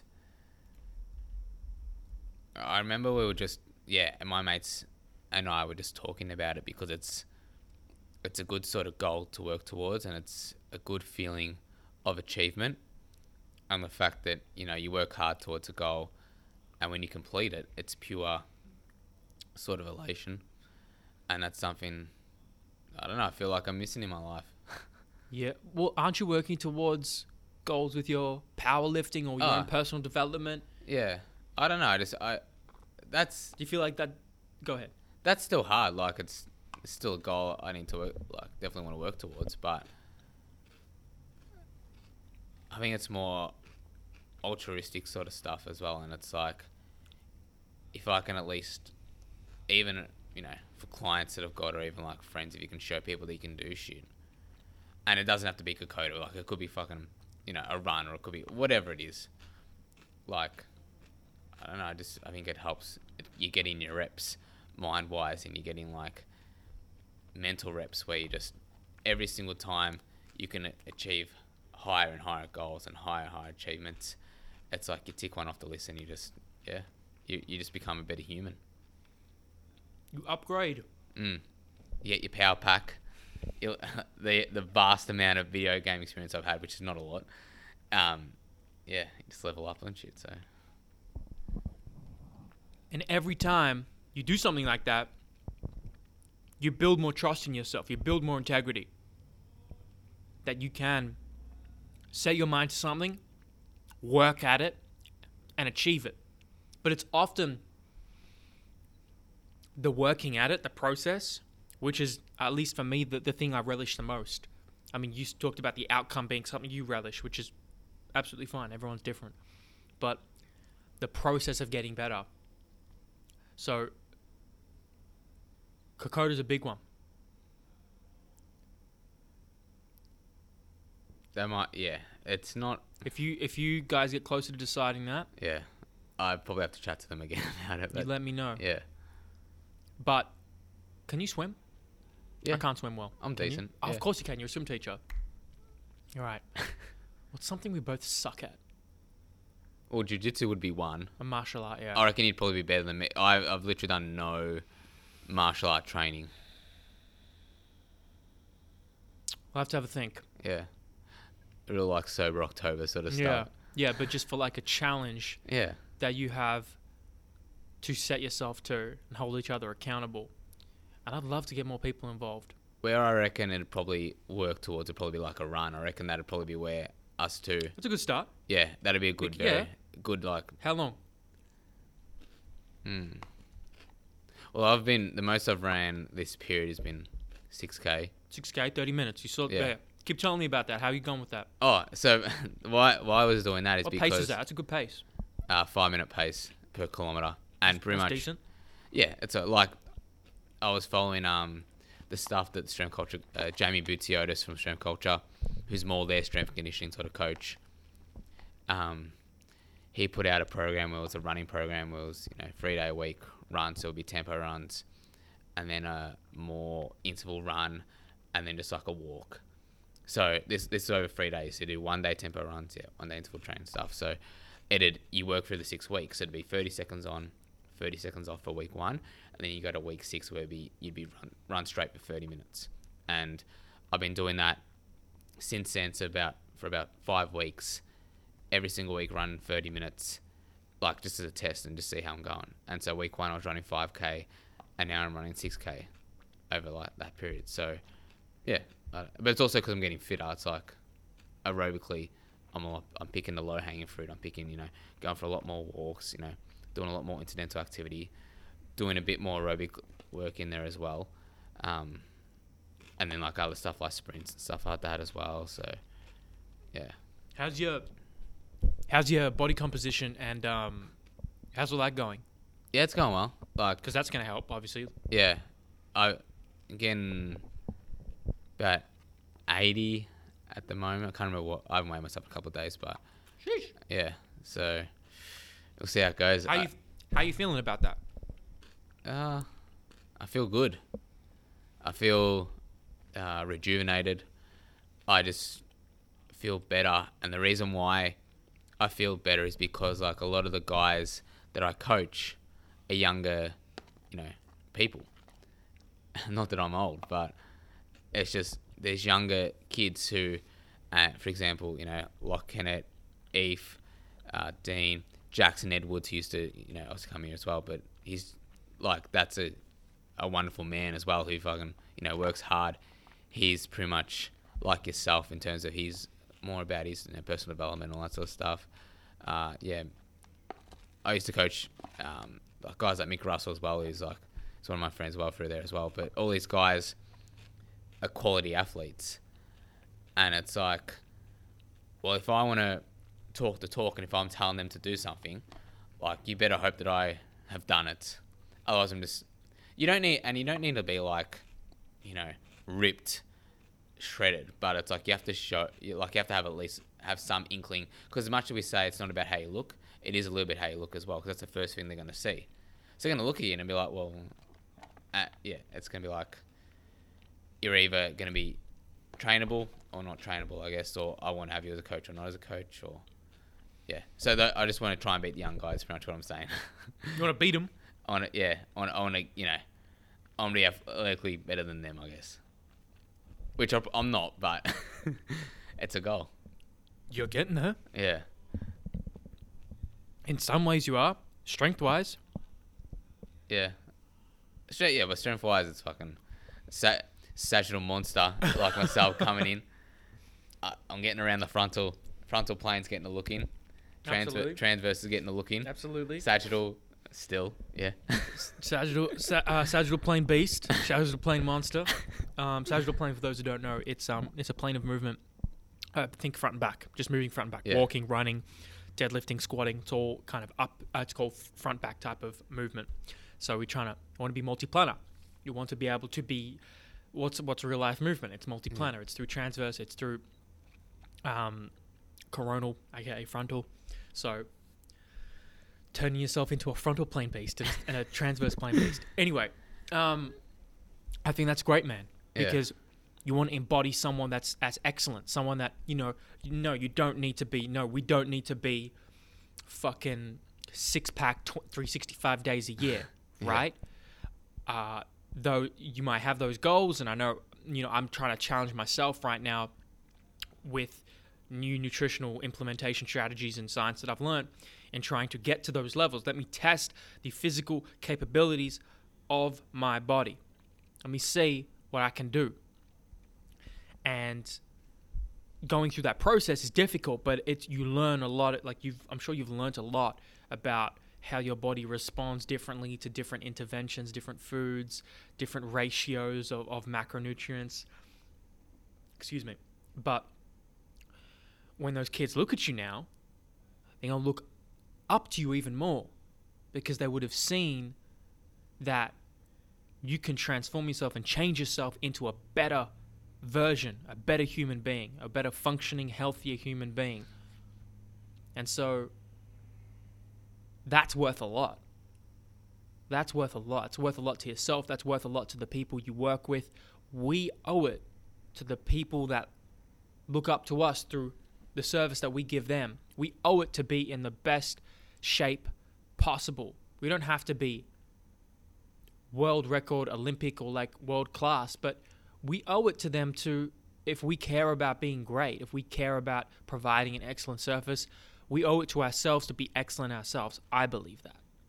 That is what I believe. Well, what about yourself, like nutrition-wise? So I know you've been taking a lot more carbs recently as well. Like, how have you found that? Have you been enjoying having a bit more carbs? Not like, because I know obviously you come from like a more high protein, fat sort of stuff. Like, yeah, I've experimented with that stuff. Have you found that? So, well, there's two answers. The high carb was more when I was in a surplus. When I was, for the last phase, I was focusing on gaining as much muscle mass as possible. For the phase I was in, got up to about 83 kilos. Cool. That's the biggest and heaviest I've ever been. But I'm not satisfied. So right now, my ratios of, because there's this idea that, I used to believe this pervasive idea that like, oh, carbs are bad. Carbs mean you get fat. Carbs mean you can't be lean. Don't eat carbs after 6. Right. Carbs mean you can't be 10% body fat or less. Yeah. And I'm like, hold on. As I was learning more and more and more and studying more and experiencing more, and then I saw people, experts, coaches in the field that still ate a lot of carbs and yet looked the way they did, really lean and looked great. So I'm like, okay. It can be done. So how can I do it in a way that is sustainable and healthy? And what you find is that, well, if I source my carbs from mostly high-quality grains and plants, tubers, yams, so like I rotate my potatoes. I'll go sweet potatoes. I'll go like a Dutch cream potato. I'll go a red potato. I keep seasonal food variety. If you're intelligent about the way you implement it, so putting the higher carb post-workout, because you're more insulin sensitive after it, so your body will be able to more efficiently partition away that fuel post-workout. Another example, you're more insulin sensitive, and our bodies will metabolically respond more favorably to having that higher carb meal in the morning versus the night. Okay, there's a link between our circadian rhythm, so our sleep-wake cycle, and our endocrine system and our metabolic health. So if you give, I can pull up the study. Rhonda Patrick talked about it. It's a great study that if you compare the exact same meal, morning, afternoon, and night, the postprandial, which means post-meal, metabolic response is it's as most favorable in the morning and least favorable at night. So you can think about that, and you can be like, okay, people think, oh, it doesn't matter when you eat, it just matters what you eat. Well, it's a hierarchy. The quality of the food you eat and what you eat and the quantities are probably at the top of the hierarchy as one of the most important things, right? But listen, we can't neglect timing. You can't also neglect how you eat. I'm not eating in the best way right now because I'm talking. I'm not probably chewing the food as much as I should be because I'm in the middle of having a conversation. Talking with a fellow chimp, yes.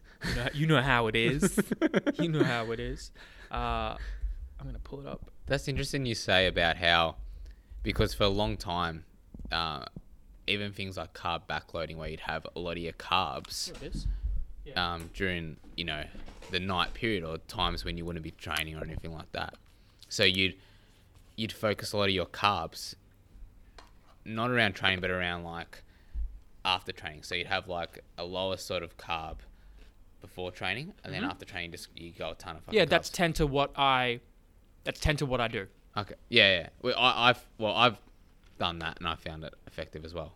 Like I don't see the point of having it unless you got to make up a ton of carbs. Like you having a ton of carbs before training, it might not be the best sort of strategy as opposed to having it after, because you'll still have the glycogen in your system as well. It's not like it's going to go away anytime soon. So yeah, I don't know. I just preference. I just like having it after. Yeah. And that works. That can work. I am doing a bit of different strategy now where I'm having still carbs before my workout. And that's not going to be the best for my metabolic health, but I'm just trying to make some experimentation with my body composition. And if we just look at, I know it's not the most important, I know it's not the only thing that you need to consider, but if we just look at energy in, energy out, thermodynamics? Yeah. Then, I mean, Lane Norton talks about it a lot. When you're in a deficit, I'm going to paraphrase some of the stuff in research he's surmised, is that the ratios of carbs to fat and fat to carbs, so whether it's high fat, high carb, or low fat, high carb, when you're in a deficit, is negligible. So we're talking about there's small differences. In fact, I won't go any further than that without looking at the actual research. Yeah. But the protein seems to be one of the single most important factors, one of the most sensitive macronutrients to muscle protein synthesis and mitigating muscle degradation. So if we're in a deficit now, I'm making sure I'm hitting 2.5 to 3 times per gram kilo of body weight. Right? I talked about earlier in the podcast. Now that's a lot, but you remember what a confidence interval is? No, explain it to me again, sorry. So there's confidence intervals. There's these ranges that you find in studies that, like, it's not a black and white. Oh, like 1 standard deviation. Is that what you're talking about? Or? I'm not talking about like a bell curve. I'm talking about, like, you might say, maybe it's here. No, it's not here. You might say that we found that a maximal muscle protein synthesis was found between 2.2 and 2.8 grams per kilo of body weight. Within this range, and that means within that range they are 95% sure the data within that range is accurate. So there may be outliers outside of it, but they are 95% sure that range is 95% accurate to that data point. So if we bring it back to this, if you can see on the screen there, identical meals, breakfast, lunch, and dinner. There's the glucose response to the meal, and you can see that the glucose response, although it doesn't look like it was significantly higher, right? We're talking about 6, 7, 8 millimolars per liter. So this person had a meal at 7 a.m., 2 p.m., and 7 p.m. The highest glucose response was at the night to the same identical meal. I'm going to read what I wrote. This is obviously very important for people with pre-diabetes or diabetes, but it is also very important for the general population who want to stave off these conditions and want to maintain brain function, because we know metabolic health is tied into cognitive function and potentially even Alzheimer's. One study found an association of even high fasting plasma glucose levels within the normal range were associated with brain volume losses in the hippocampus and amygdala, regions of the brain involved in memory, learning, and cognition. So this was, tested their fasting glucose levels, and they found it was within the normal range, so less than 100 milligrams per deciliter or less than 5.6 millimolars per liter. and they still found there was an association with brain losses in the hippocampus and cognitive function. And that just goes to show you that these ranges that they give us through hospitals and through doctors, normal doesn't mean ideal, normal doesn't mean healthy, and normal doesn't mean optimal. Yeah. So, if you care about your metabolic health, I wouldn't be eating carbs right now. I would keep them all for post-workout. But I also want to, I think, challenge myself in the way that, hold on, can you have a healthy relationship with food, still enjoy, carbohydrates tend to be quite, they give a lot of like mouth pleasure, like they're tasty generally, I like potato, I like, I'm all over brown rice right now, right? I'm all over brown rice. It tastes better. It's got more protein per 100 grams, and it has much more nutrient dense with B vitamins, thiamine, compared to white polished rice. I didn't know this. So I like basmati and or jasmine. Okay. But I know brown rice has more protein, but I'm still like, I just like basmati and or jasmine just because of the taste. Like, it tastes like soft in your mouth, and it just tastes nice. So I was like, yeah, potato, I guess. No, not potato, because well, in terms of taste, not in terms of like other sort of health markers. It's like, all right, well, there's tons of other shit like we can consider.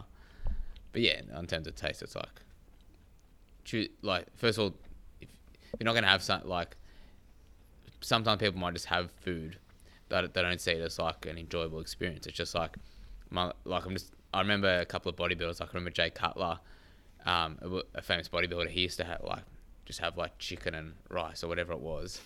And he'd just have it. He'd just shovel it in like 5-6 times a day. He wouldn't enjoy it. He'd just have it because it was just like fuel. It was just like, it was a means to an end. Means to an end. Just to get big. Just fucking eat. Mm-hmm. Yeah, that's pretty much, yeah. And that's how some people are. That's not how. Sometimes when you need to eat a lot of food, it becomes like that. When you need to eat 4,000 plus calories. When it's a job, when Brian Shaw's got to eat 10,000 calories, like he's not going, okay, well I'm gonna eat some stuff that I find enjoyable. Just gonna eat shit just to get it in. Like, similar to like all the strong men, similar to like people like powerlifting as well. Some guys eat 6,000-7,000 calories. Like, you just got to get shit in. Like, it's not an enjoyable experience. Yeah. Any one time. But that's the thing. You can't always enjoy that shit. You can't always enjoy, the process. The process isn't always enjoyable, right? You just gotta, if you have big goals and outcomes that you want to achieve, you have to take action in spite of how you feel and in spite of whether you enjoy it or not. If it matters to you, if you truly have a purpose and a why to why you're gonna do it. Yeah, exactly. So yeah, what does your nutrition look like now? So tell me like first, second, third, fourth meal of the day. I don't really have like a set in terms of diet. I'm not like going, okay, I'm going to eat this. Like, I'll just see how the day's going, and I probably should in terms of like, all right, well, I'm going to have this now. I haven't put that much thought as opposed to what you've done in terms of like your diet and stuff. So I'm on 180 grams of protein. You measure it? So I've got Charlie who puts my diet, and he goes, okay, well, 5 days a week I'm having 180 grams of protein, 200 grams of carbs, 55 fat, which is about 2,015 calories. And then 2 days I'll have on the week. You're only taking in 2,000 calories. But then I'll eat 2,300 on the weekends. So then it balances out to 2,100 calories for the whole week. Got it. So I can during the week I'm fine. I can like have less calories. But during the weekend I might, have a meal with family, or just might do some other stuff. So it's like I have a little bit of wiggle room in that regard. So like I can have it like 300 calories more, but it's also like I've been doing fine off of it. So I think that sounds like quite a deficit for you. How long have you been on that for? About 3 weeks, but it started at like 2,400 anyway. So you've been titrating down. Yeah, it didn't start 2000. So they've been really good, and in terms of like my training, Charlie's been really good as well. So he's like been assessing it, and it's like I've still been dropping weight steadily. So he still kept me on those macros, because like, why are you going to change it? Like, unless like if I'm still losing weight, I'm not stalling. Yeah, it's working. So yeah. No, it's great. So you measure your body weight? Yeah. So measure it I haven't measured in the past couple of days, but pretty much daily I've tried to measure it. Yeah. So it's been a steady sort of decline, which has been good. For how long? For at least a month. No, sorry, 2 months. Fucking the whole quarantine. Like, well, even before that, but like the whole quarantine, I've been doing that sort of stuff. Man, Where that's awesome. been a period of leaning out. Yeah. So I don't know what'll come of after quarantine. I might just, I'm still gonna might still stay lean and just maybe eat a bit more calories, or I don't know. That's probably Yeah, you could what we call reverse diet back up. yeah. Have you heard of that? Dave O'Brien was talking about that. Like, I'm familiar with the concept as well, but I think for me, it would have to be a slow sort of period because I like Yeah, absolutely. yeah, and I don't think me going through to like say 2,800 calories and eating all that again, it's just gonna cause me to maybe overeat a bit more as well. Yeah. Whereas if I'm on like say 2,200, still it's a lot more. It's like 200 more calories, so I'm still having a bit more food, but I'm still in a sneaky deficit. And then we'll start to. Yeah. Well, that's the thing, because these ranges of like being like understanding body composition and I keep fucking it up. Thermogenics. Genics is heat. Thermogenics or thermodynamics? Which one is it? When we talk about energy in, energy out. Speaking of Thermogenics. dynamics. Anyway, so when we talk about, because then there's the thermic effect of food, which is heat is caused by consumption of food. So you don't, when you're early on in this journey, you don't think, oh, digestion creates heat, expends energy. So you need to factor that in as something that the more protein you consume, high thermic effect of food. Why do you think your body temperature increases post-meal? Why do you think people can feel warm and warmer after eating certain meals, especially high protein? Why do you think people suggest perhaps don't eat a meal before you sleep? Leave 1, 2, 3 hours before, because that raising in body temperature is antithetical to falling asleep, because your body temperature, our bodies function better, or that we can sleep better in lower temperatures relative to higher temperatures. So that sweet spot is, I think it's about 15 or 17 degrees Celsius. And if you've raised your internal body temperature from the thermic effect of food from eating, then you may have trouble falling asleep because your body has to cool itself after eating, because your body temperature wants to drop down in order to sleep soundly and to trigger that onset for sleep. So I think that's something I didn't realize, that I think it's a nice little behavioral lifestyle change that you can make to improve your sleep quality without doing anything. Sleep's the best fucking resource you can get as well. It's a great performance enhancer, great recovery supplement as well. I spend hundreds of dollars on supplements, I guess, as well, when like in terms of recovery, when you can just fucking sleep 8 hours and you feel a lot better. Yeah. That's another issue altogether. It is. What sort of resources, in terms of with nutrition and stuff, what sort of stuff do you go to in terms of just like, as you're talking about with your diet and all that sort of stuff? Like, I know you're talking about Lane Norton, but who are those sort of guys that you sort of watch? Well, he's one of them. I think as much as people like to shit on universities, I've actually taken a lot from my studies in nutrition science at my university, and understanding the metabolism of fats, glucose, proteins, and the biochemistry behind it, I think has really added important foundations to my knowledge. So that gives a good structure. Dr. Rhonda Patrick has been huge. I have a lot of guys and girls. Let me try and pull some up. So those are some. Do you have any off the top before I think of some more? Oh, Dr. Peter Attia is amazing. In terms of nutrition, not as much. I think Lane Norton probably one because he's more well known. Not off the top of my head, there's a lot of people, but it's not like one person where it's like, all right.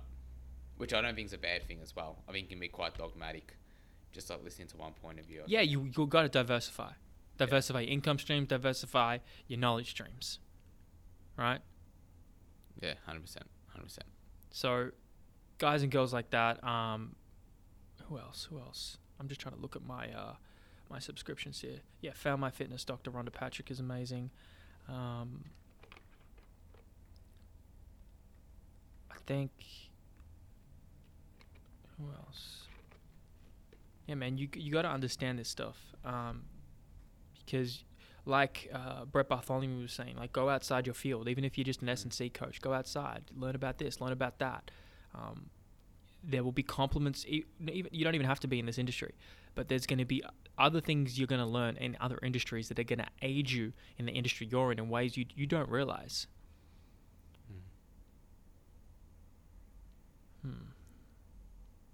No, 100%. It's, and also ways you can't anticipate as well, especially like nutrition's going to help your athletes as well. Even just as he was saying as well, Brett was saying, just be a better communicator in a lot of things. Like, I think that also gets lost in the shuffle as well. Because if you can't talk well, which, judging by this podcast, I haven't talked well for a little bit. You're fine, bro. Yeah, good chats.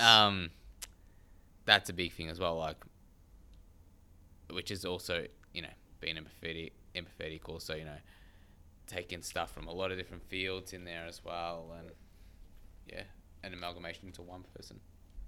One person I would recommend is Ben Greenfield. Ben Greenfield, I bought his book Boundless. He's unbelievable. He's a wizard for this stuff, man. He walks the walk, talks the talk. He's brilliant, and he's a younger guy. I mean, in his 30s, family, but he's brilliant. I check him out. Yeah, I just wanted to mention that. Yeah, I'm gonna have to. I know Ben Greenfield, but I've only heard him on like one or two podcasts, and I think I need to.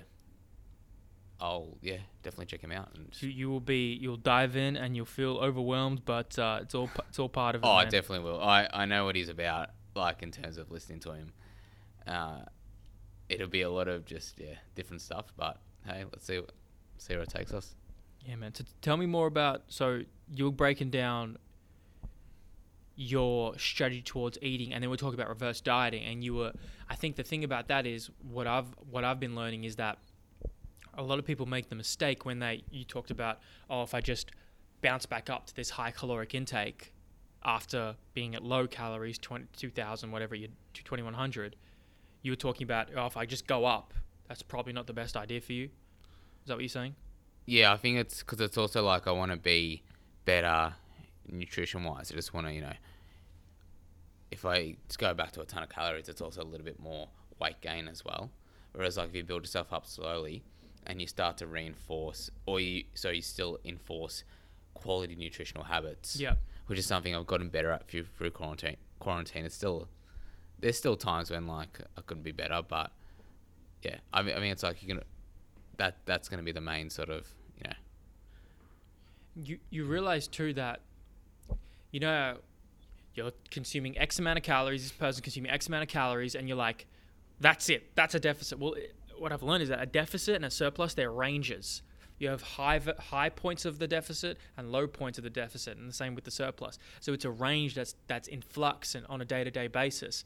And so I think people get very married, and I know I have in the past to, that you must consume X amount of calories exactly, or you will not be in a surplus and not be in a deficit.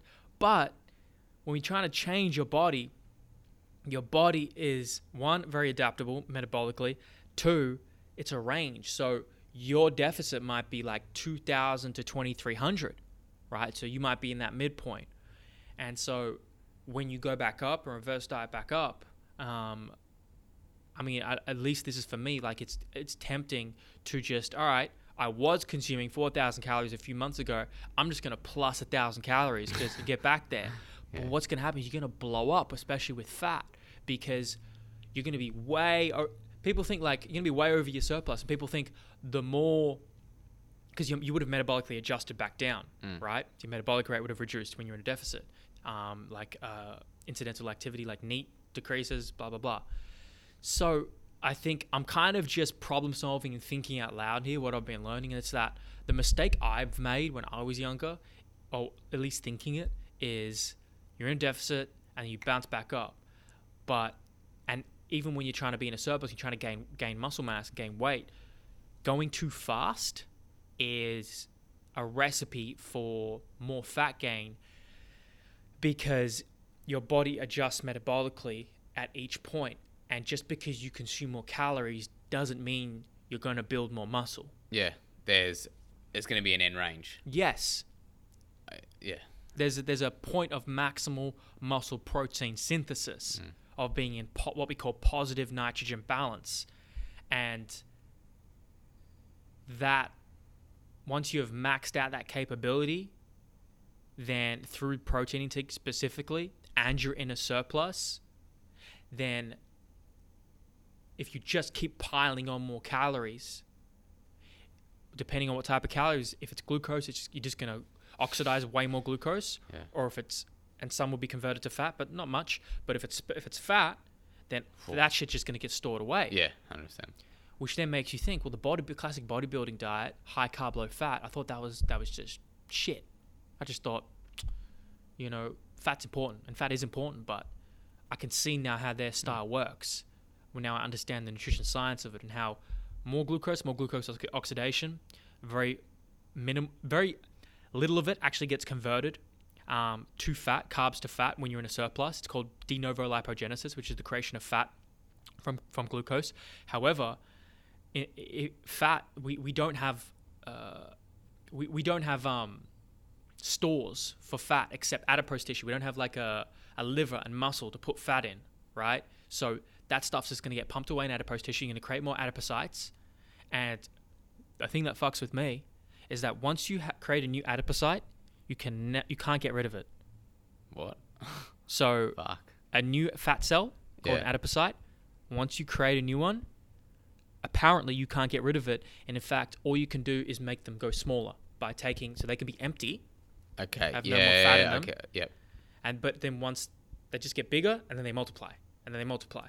So this is something like for you and me, if we just want to fuck off and blow up and just start going crazy once we're ready to put more muscle mass on, and if we just go like, all right, let's go. Let's open the floodgates. Beefy Boys. Beefyboys.com.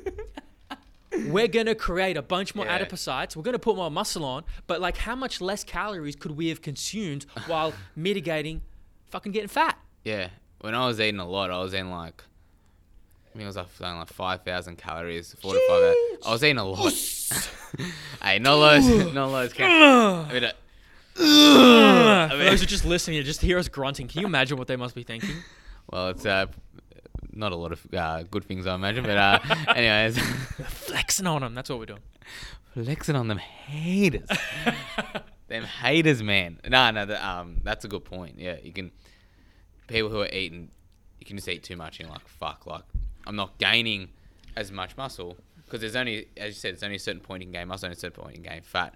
And if you're more highly trained, you can only gain less muscle because obviously when you got your newbie gains, you're going to gain, obviously all that sort of shit. Yeah. Anyways, you're going to gain more muscle when you first start training. When you build up, you're not going to gain as much. So therefore, you've got to be more deliberate with your nutrition training in general. Yeah.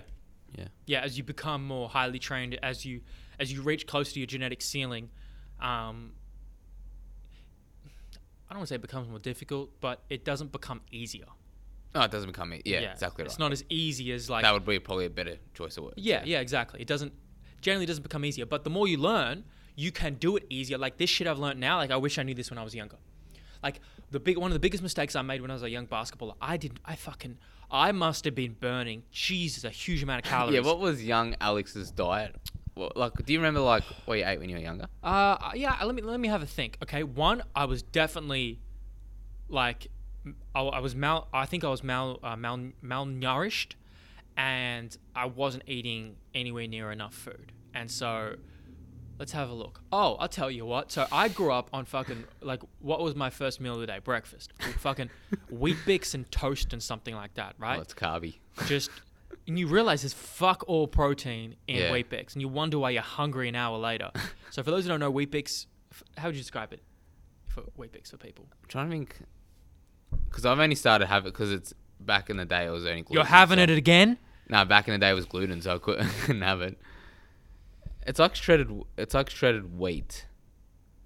It's pretty much what it is. It's a high fiber, low sugar breakfast manufactured in Australia and New Zealand by the Sanitarium Health Food Company. Sanitarium. Sanitarium. That's a Metallica reference. Oh, really? Who would get that? I don't know, not a lot of people, but And so they, under the guise of like, oh, it contains a lot of B vitamins that help give you energy. Under the guise of B vitamins, they try and sell it as healthy. But it's really just, I don't know what the fuck is it made from. But that's also how like the steak and eggs, meat and eggs, that all like keto breakfast came in as well, by having high fat at the start of the day. Yeah. It was like that would suppress your hunger. Yeah. To the point where, you know, you could just go through or you could just fast and just have like a high fat sort of, like whatever it is. But yeah, that'd be one of the main. Well, fat and protein is satiating. Yeah, exactly. As opposed to just carbs and fat and all like it's carbs by itself. Absolutely. Which for you as an athlete, it was good because you could just eat more. But then is it nourishing enough? No. Well, and also like maybe as like if you just look at it purely as an energy source, like, oh, I just want to up my glycogen stores, then sure, okay, it's okay. But we need protein. Protein makes up every single cell in the body, right?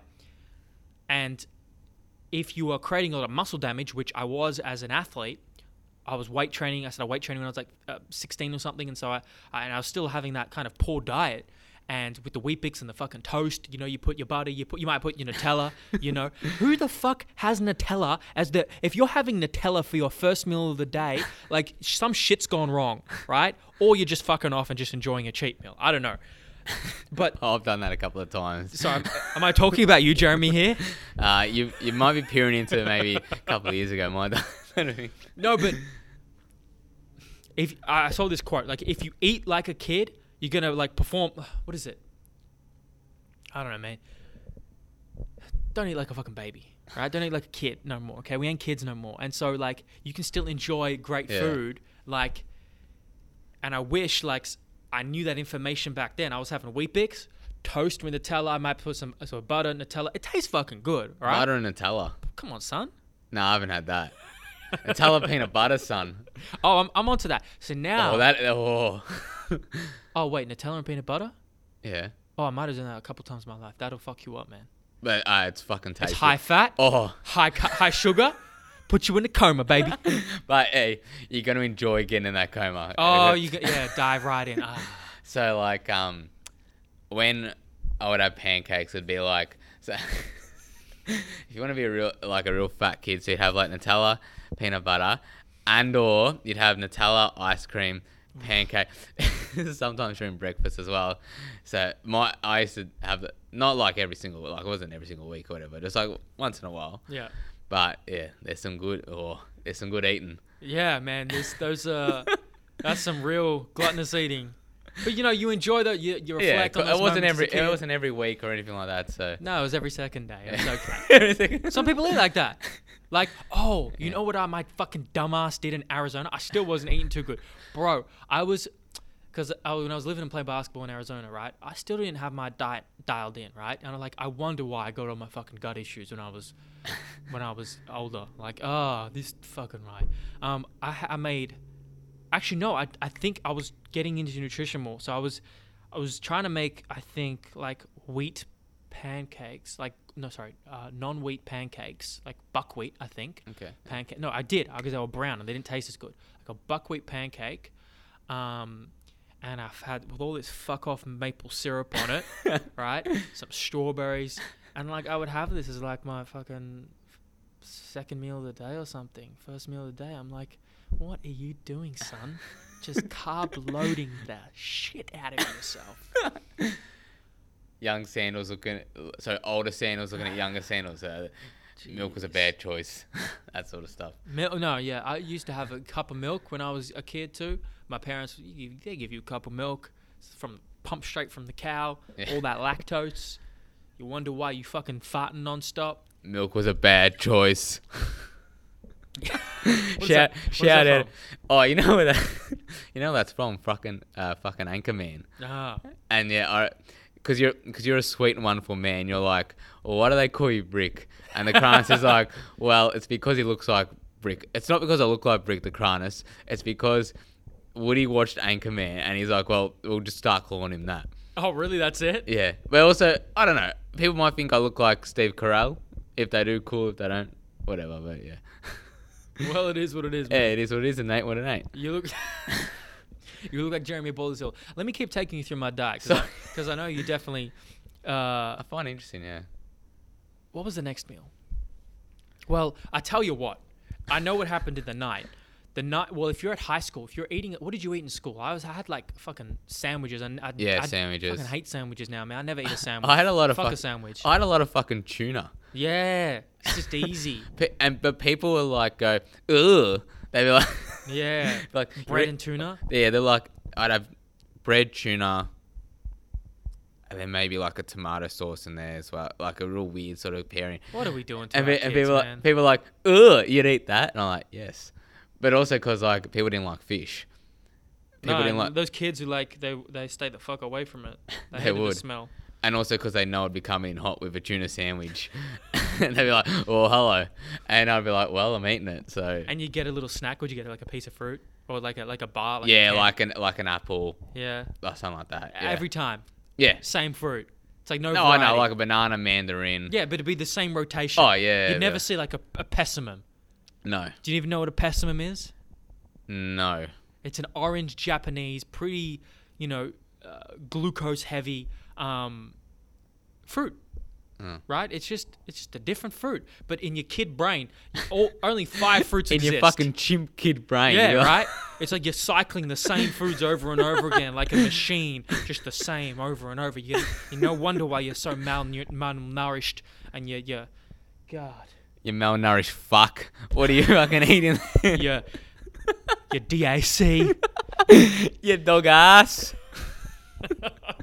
Oh, sorry. So in the night, you'll know my meal at like every night would be, almost every night. My mum would rotate some meals, but the one consistently I went to, it was a white rice with beef mince bolognese sauce. I think you've been familiar with this one. Pasta. Yeah, pasta. I would have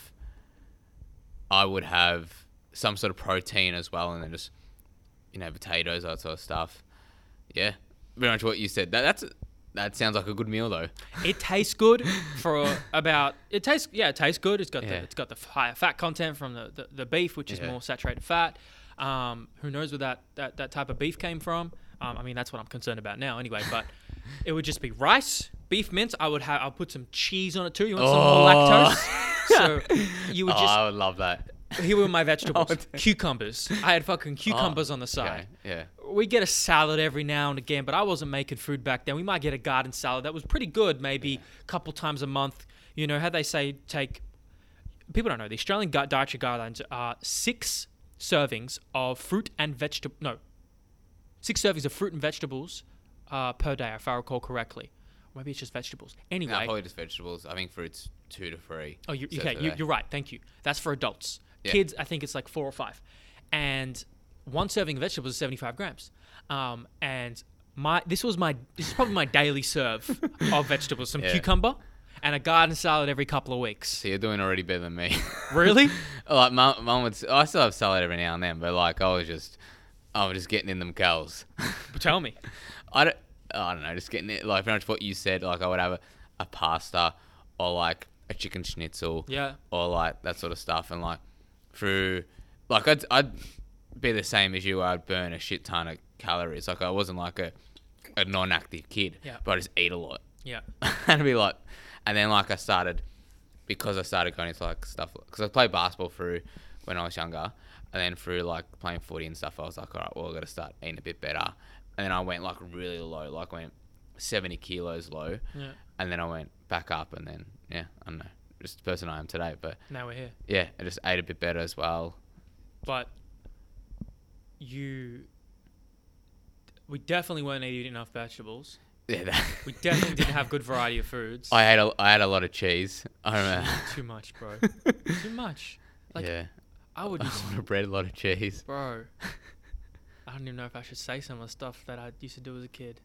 Oh, who cares? Like just weird food habits. Like, you ever eaten in the shower? I've eaten in my room. That's not I've eaten in the shower. how is that comparable? What? Okay, so what did you eat in the shower though? Oh, shit. He said, I ate in my room. Bro, that's not the same thing at all. Similar-ish. You just, What did you eat in the shower?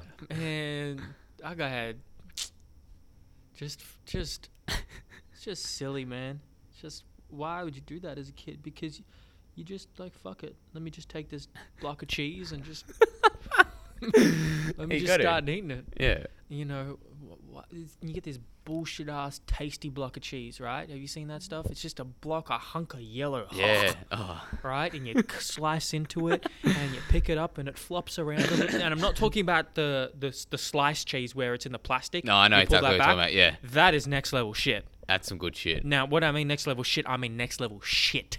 Oh, you mean like not? Yeah. Okay. I Right. like it, but yeah.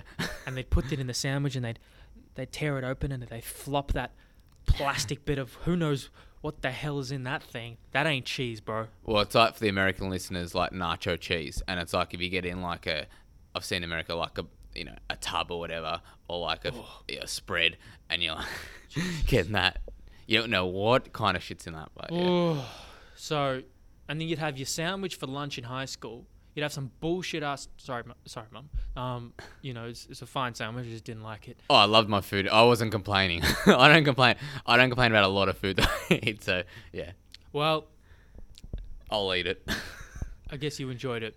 In hindsight, you realize Of course, yeah. that you know, probably the best meal, the most nutrient dense meal was at the end of the day when your parents cooked it for you. Right? Yeah, that's what I say. But the rest, you were just scavenging. You just take whatever you could find and whatever bullshit ass food you can find, and you wonder why 5-10 years later you might have certain nutrition habits that aren't the most resourceful.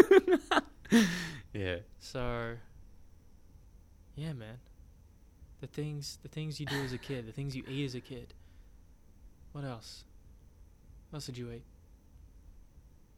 Yeah, and then just like I'd have like ice cream after dinner. I'd have like all that sort of stuff, Yeah, and then just people like still do that just now. yeah, it's just dessert sort of stuff. But now it's so different. Like now, like I would never eat like meat or nuts and vegetables Yeah, for breakfast exactly. before. Now, Yeah. but now it's like consistent, lean meat, kangaroo, a cornucopia of vegetables. That's what I gotta fucking tell you. I went to the shops yesterday. Yeah, got some Karo. Kairu, but crocodile sausages. What? I saw crocodile sausages at Coles. DAC. There's some fucking shit going down, man. What? Crocodile? Crocodile sausages. Where? I've Not the supermarket. where the Kairu is. I kid you not. What? Like a Woolworths Coles? Coles. Did you get some? I'll go get it next time. Report back. I didn't want because I was already blown over, like What mind blown time? by the fact. What time? What? So I said what time? No. Sorry, I got excited. Casey Drew's listened to this. Like, you're not listening to him. She's not listening, probably. But what type of cut of crocodile was it? I don't know. Crocodile. It just said crocodile sausages. Oh, sausages. That's what I mean. Yeah, I don't know what type of cut it was. Ah. Well, sorry, what like Should we be eating that? I don't know. people eat some weird shit, man. We I had know kangaroo. I know. we had a bat to start this whole thing, but Hold on. Hold on, lad. Hold on. and I say that because I was being very antagonistic, but Yes. Yes. I see. but yeah, I don't know. What is the crocodile protein content? I'm sure it's through the fucking roof. Have Because you seen those fuckers? Yeah, I know. That's what I'm thinking. Like, if you ate that, They're fucking dinosaurs, man.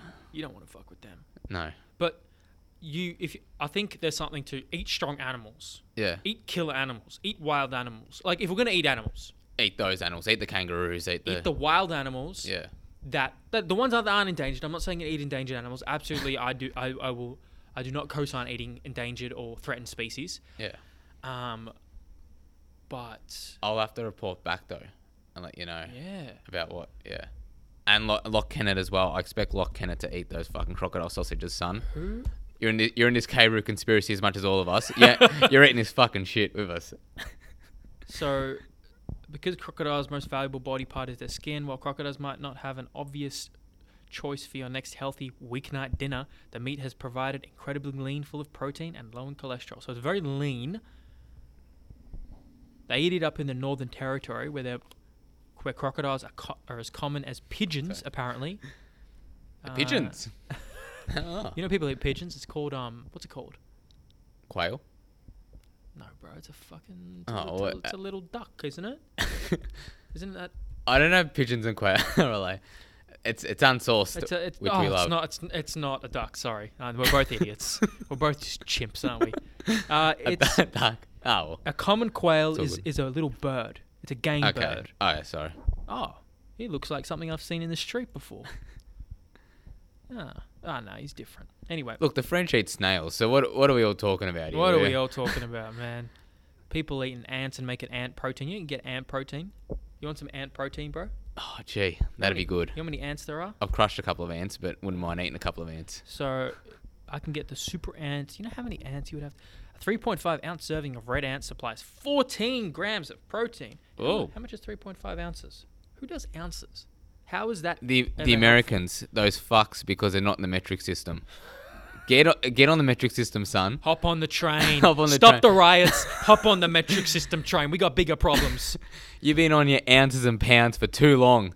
It's time to get on the kilos and or meters and just aware yourself, son. Tell them. Done.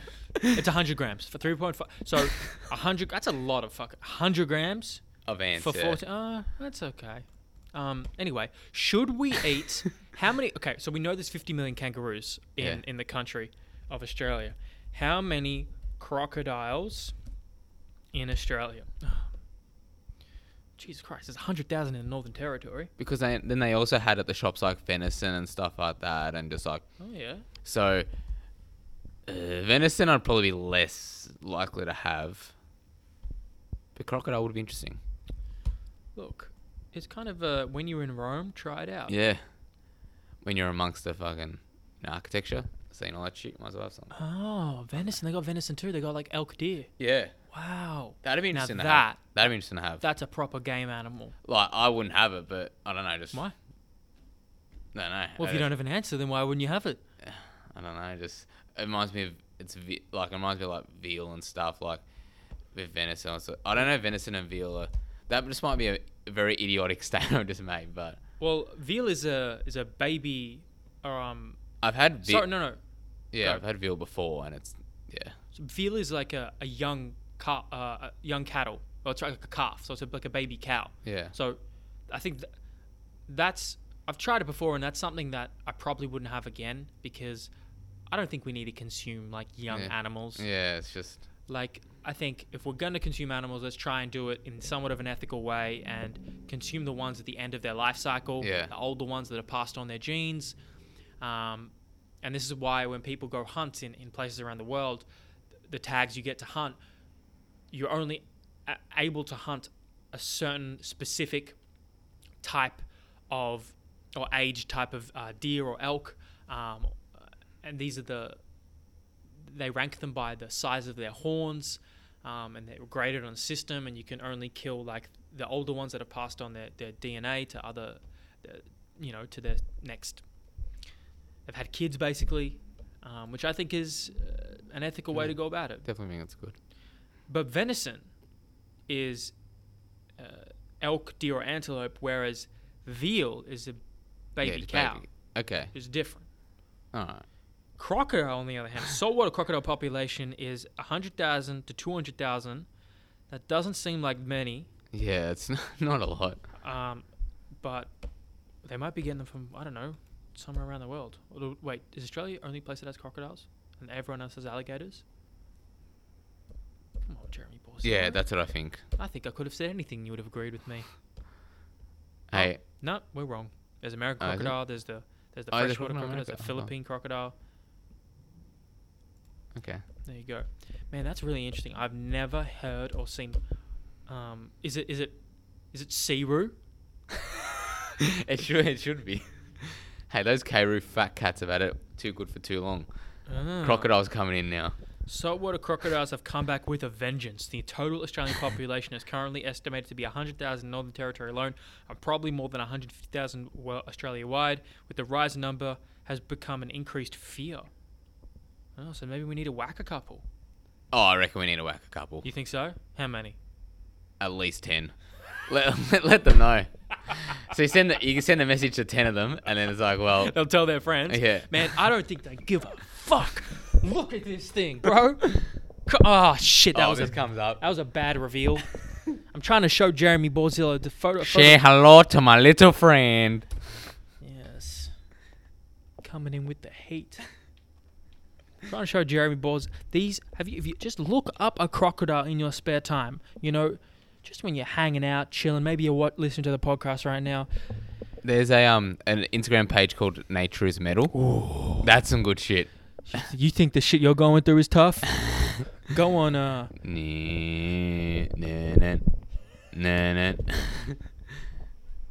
gee. Oh. He's slowly appearing, like the projector's slowly coming on. Holy shit. Come on, look at those teeth. That's not even proper yet. Just wait till it really comes on. Come on, son. Oh, you pop up. I'm not going to sign up to your newsletter. I'm trying to talk some chimps over here. They're cock blocking me. Look at this fucker. Fuck. It's a dinosaur, bro. What did you just say that we can look up? Nature is Metal. Oh, that's right. On Instagram, yeah. That's got some good shit. We've been podcasting as well a long time. I'm liking this. All day. All day. I don't think we'll beat the Dave O'Brien today, but Nah, we got things to do. things to do. Nature is Metal. So, geez, 2.3 million followers. Yeah, there's a lot of fucking. Shout out to Rogan for getting them on that. So, if you think that what we do to animals is bad, you haven't seen nothing see what yet. animals do to animals. A hummingbird somehow trapped itself and died in the fork of this plant. What the? Oh, fuck. It impaled itself into a plant. But you know what? If animals had like a page for human beings, can you imagine? Let's flip it around. Let's imagine now there's like another species of animals watching us, and they have their own page called like Humans Are Metal, right? And can you imagine the things you would see? Oh, and there's shootings, stabbings, people. Like this is cutting happening each to other people. up. People impaled through things. Oh, yep, okay. Oh no. I don't think everyone is bad. Like we're watching these little. It looks like a grizzly bear, and these little baby grizzly bears trying to get up on the snow. Wow, look at this little thing. Oh wow, look at it protect. Oh my God. Oh shit. Jesus. Damn, nature, you scary. So what we just saw was the grizzly. There was these little mini grizzly bears, little baby grizzly bears, and then it couldn't get up. It's like it's pretty cute, but it can't get up. It's struggling, and then it's running down because it's afraid of the car. Right? There's a car driving past. It looks at the car, tries to come back. The mother grizzly bear comes down and starts charging the car. Get out of here, bro! A grizzly bear just tried to charge a car, man. You think you can stand a chance? Hell no. Oh my God. This is about a horse. When a stallion is ready to mate, they get super aggressive, as is the mare, and when she's not accepting of his advances. Oh shit. According to the user who submitted this video, the stallion, who was worth $45,000. Oh, Jesus Christ! Oh! You got knocked! Oh my God! You got knocked the fuck out! Bro. Oh shit.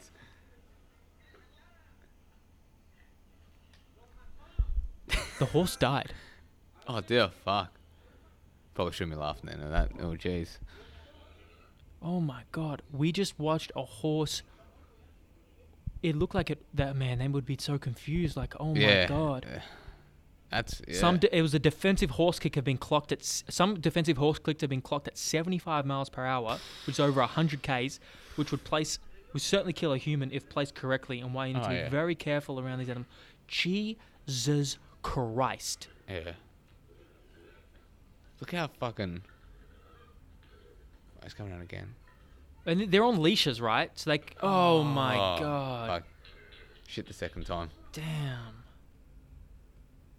What the fuck is this photo? And it's got all the. Is that an octopus inside of a buckhead, which is a type of fish's mouth? A link cod with a gullet of full octopus. Holy shit. What is that? We could do this all day. This ain't even the surface, son. Oh my god. Nature is something. That's a great white shark. Don't go swimming, kids. Look at him. He's trying to wrestle a great white shark with. It's just a photo. That's a. Bro, that's. Thor can deadlift that. It's 1,000 pounds, man. He could deadlift this great white shark.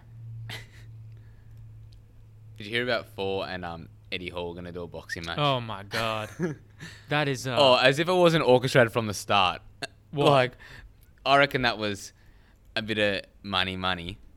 They were trying to just, Like, did they have like a rivalry? They were. Oh, well, it's pretty much building. Well, Eddie was pretty much don't deadlift 501. Like, I deadlift 500. I'm not the best. Yeah. Look at this fucker. Oh, you can't even see properly. Ooh. This bear is jacked. 1,500 pounds of fuck you, baby. Oh, jeez. That is a. Talking chimps. While the polar bear is taller if they were to stand on their hind legs, the average size of each species is essentially the same. This is a Kodiak bear. This is a real creature. A Kodiak bear. I have never, ever. The Kodiak bear, sometimes known as the Alaskan brown bear, inhabits the Kodiak archipelago in southwest Alaska. It is the largest recognized subspecies of the brown bear and one of the two largest bears alive.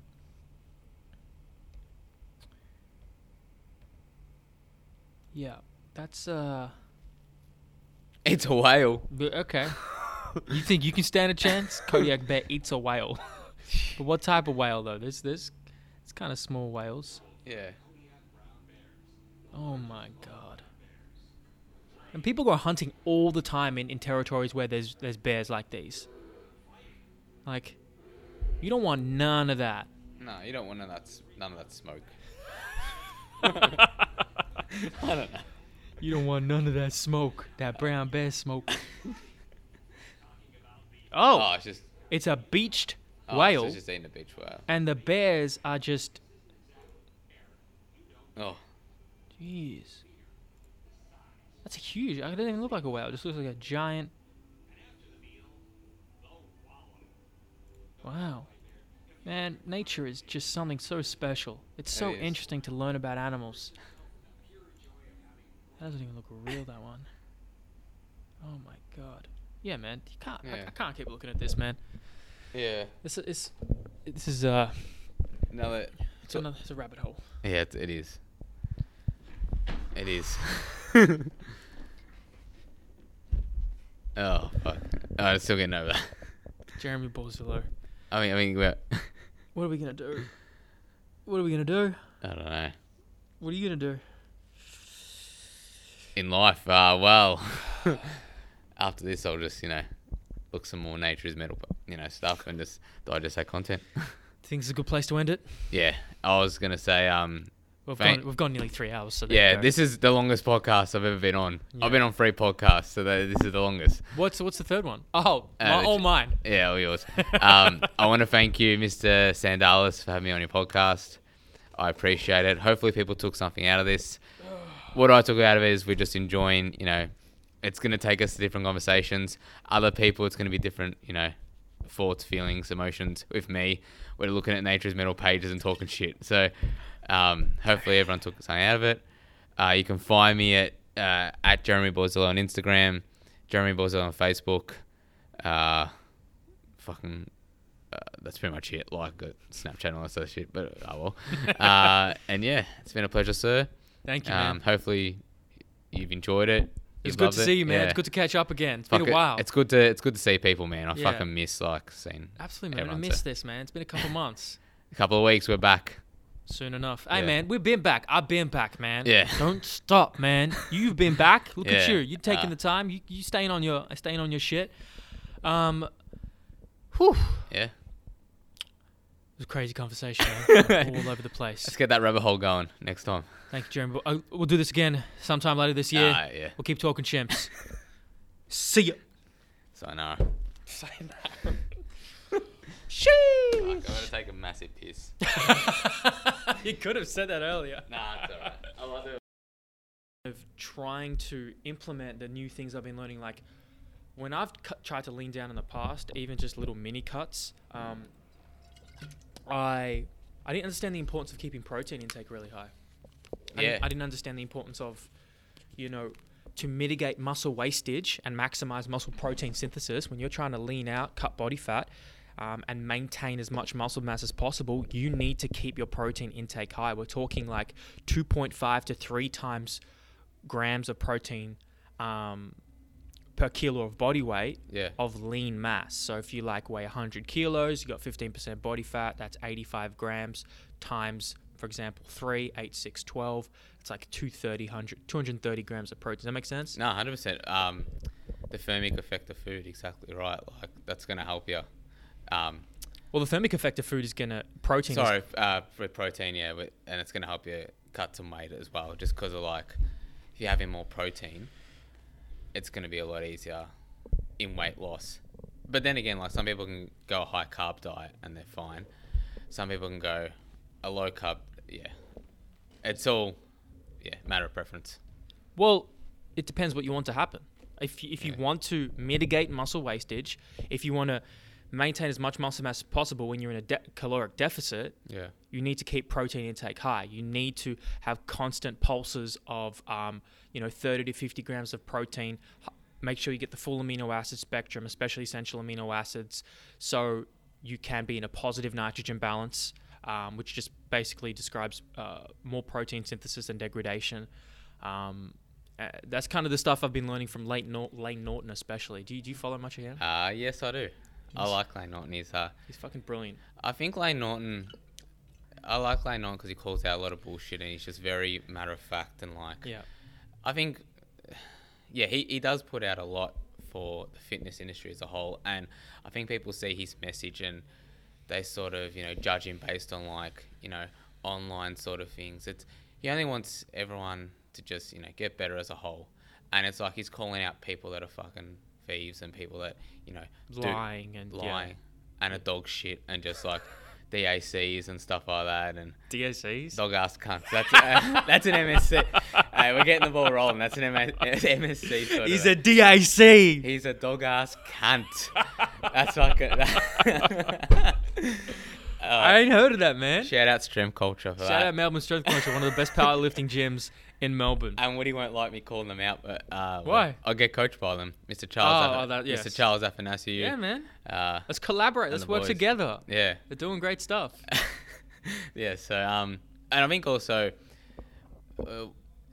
with Lane Norton, he has had success with a lot of people as well, and he's had his personal it's all a big sort of fucking They shouldn't judge him on his personal life. They should judge him on his, coaching. And his coaching's fucking good. He's got great information. He knows his shit. So, yeah. Yeah, I'm not even familiar with the personal stuff you're referring to, but we don't need to go into it. No, we don't. But just assessing the individual as an expert and their knowledge, I'm learning a lot, and it's very practical. But you walked in with a whole bunch of books, Jeremy Borzillo. You want to break down what you brought in, because you have been voraciously reading in this time. Yeah. Of restrictions. Now, have we started? Is that a callback to Ethan Wilson? A little bit, yeah. Oh, actually, no. My last podcast guest. Yes, Jeremy, we have started talking chimps. Can I give you a pump up first of all? Can I just say some nice things about? You can inflate the tires a little bit. All right, so Alex, during this period, so I've been listening to a lot of your content and so Orphic Education. So first of all, not even talking chimps. You've been doing a lot of stuff. No, for those who don't know, I've managed to create a second podcast with Matt Wilbrook and Alex Karamuzis at Orphic Education, which is more on the topic on health, wellness, fitness, getting the best health and wellness fitness coaches in the country and the world, and chatting to them, just to give some context. Yeah, and the first episode was obviously Woody, Locke Wilmot, Carl Goodman, Mia Fazali, who I reckon would be a good sort of Orphic Education guest in terms of stoicism. Who else is on there?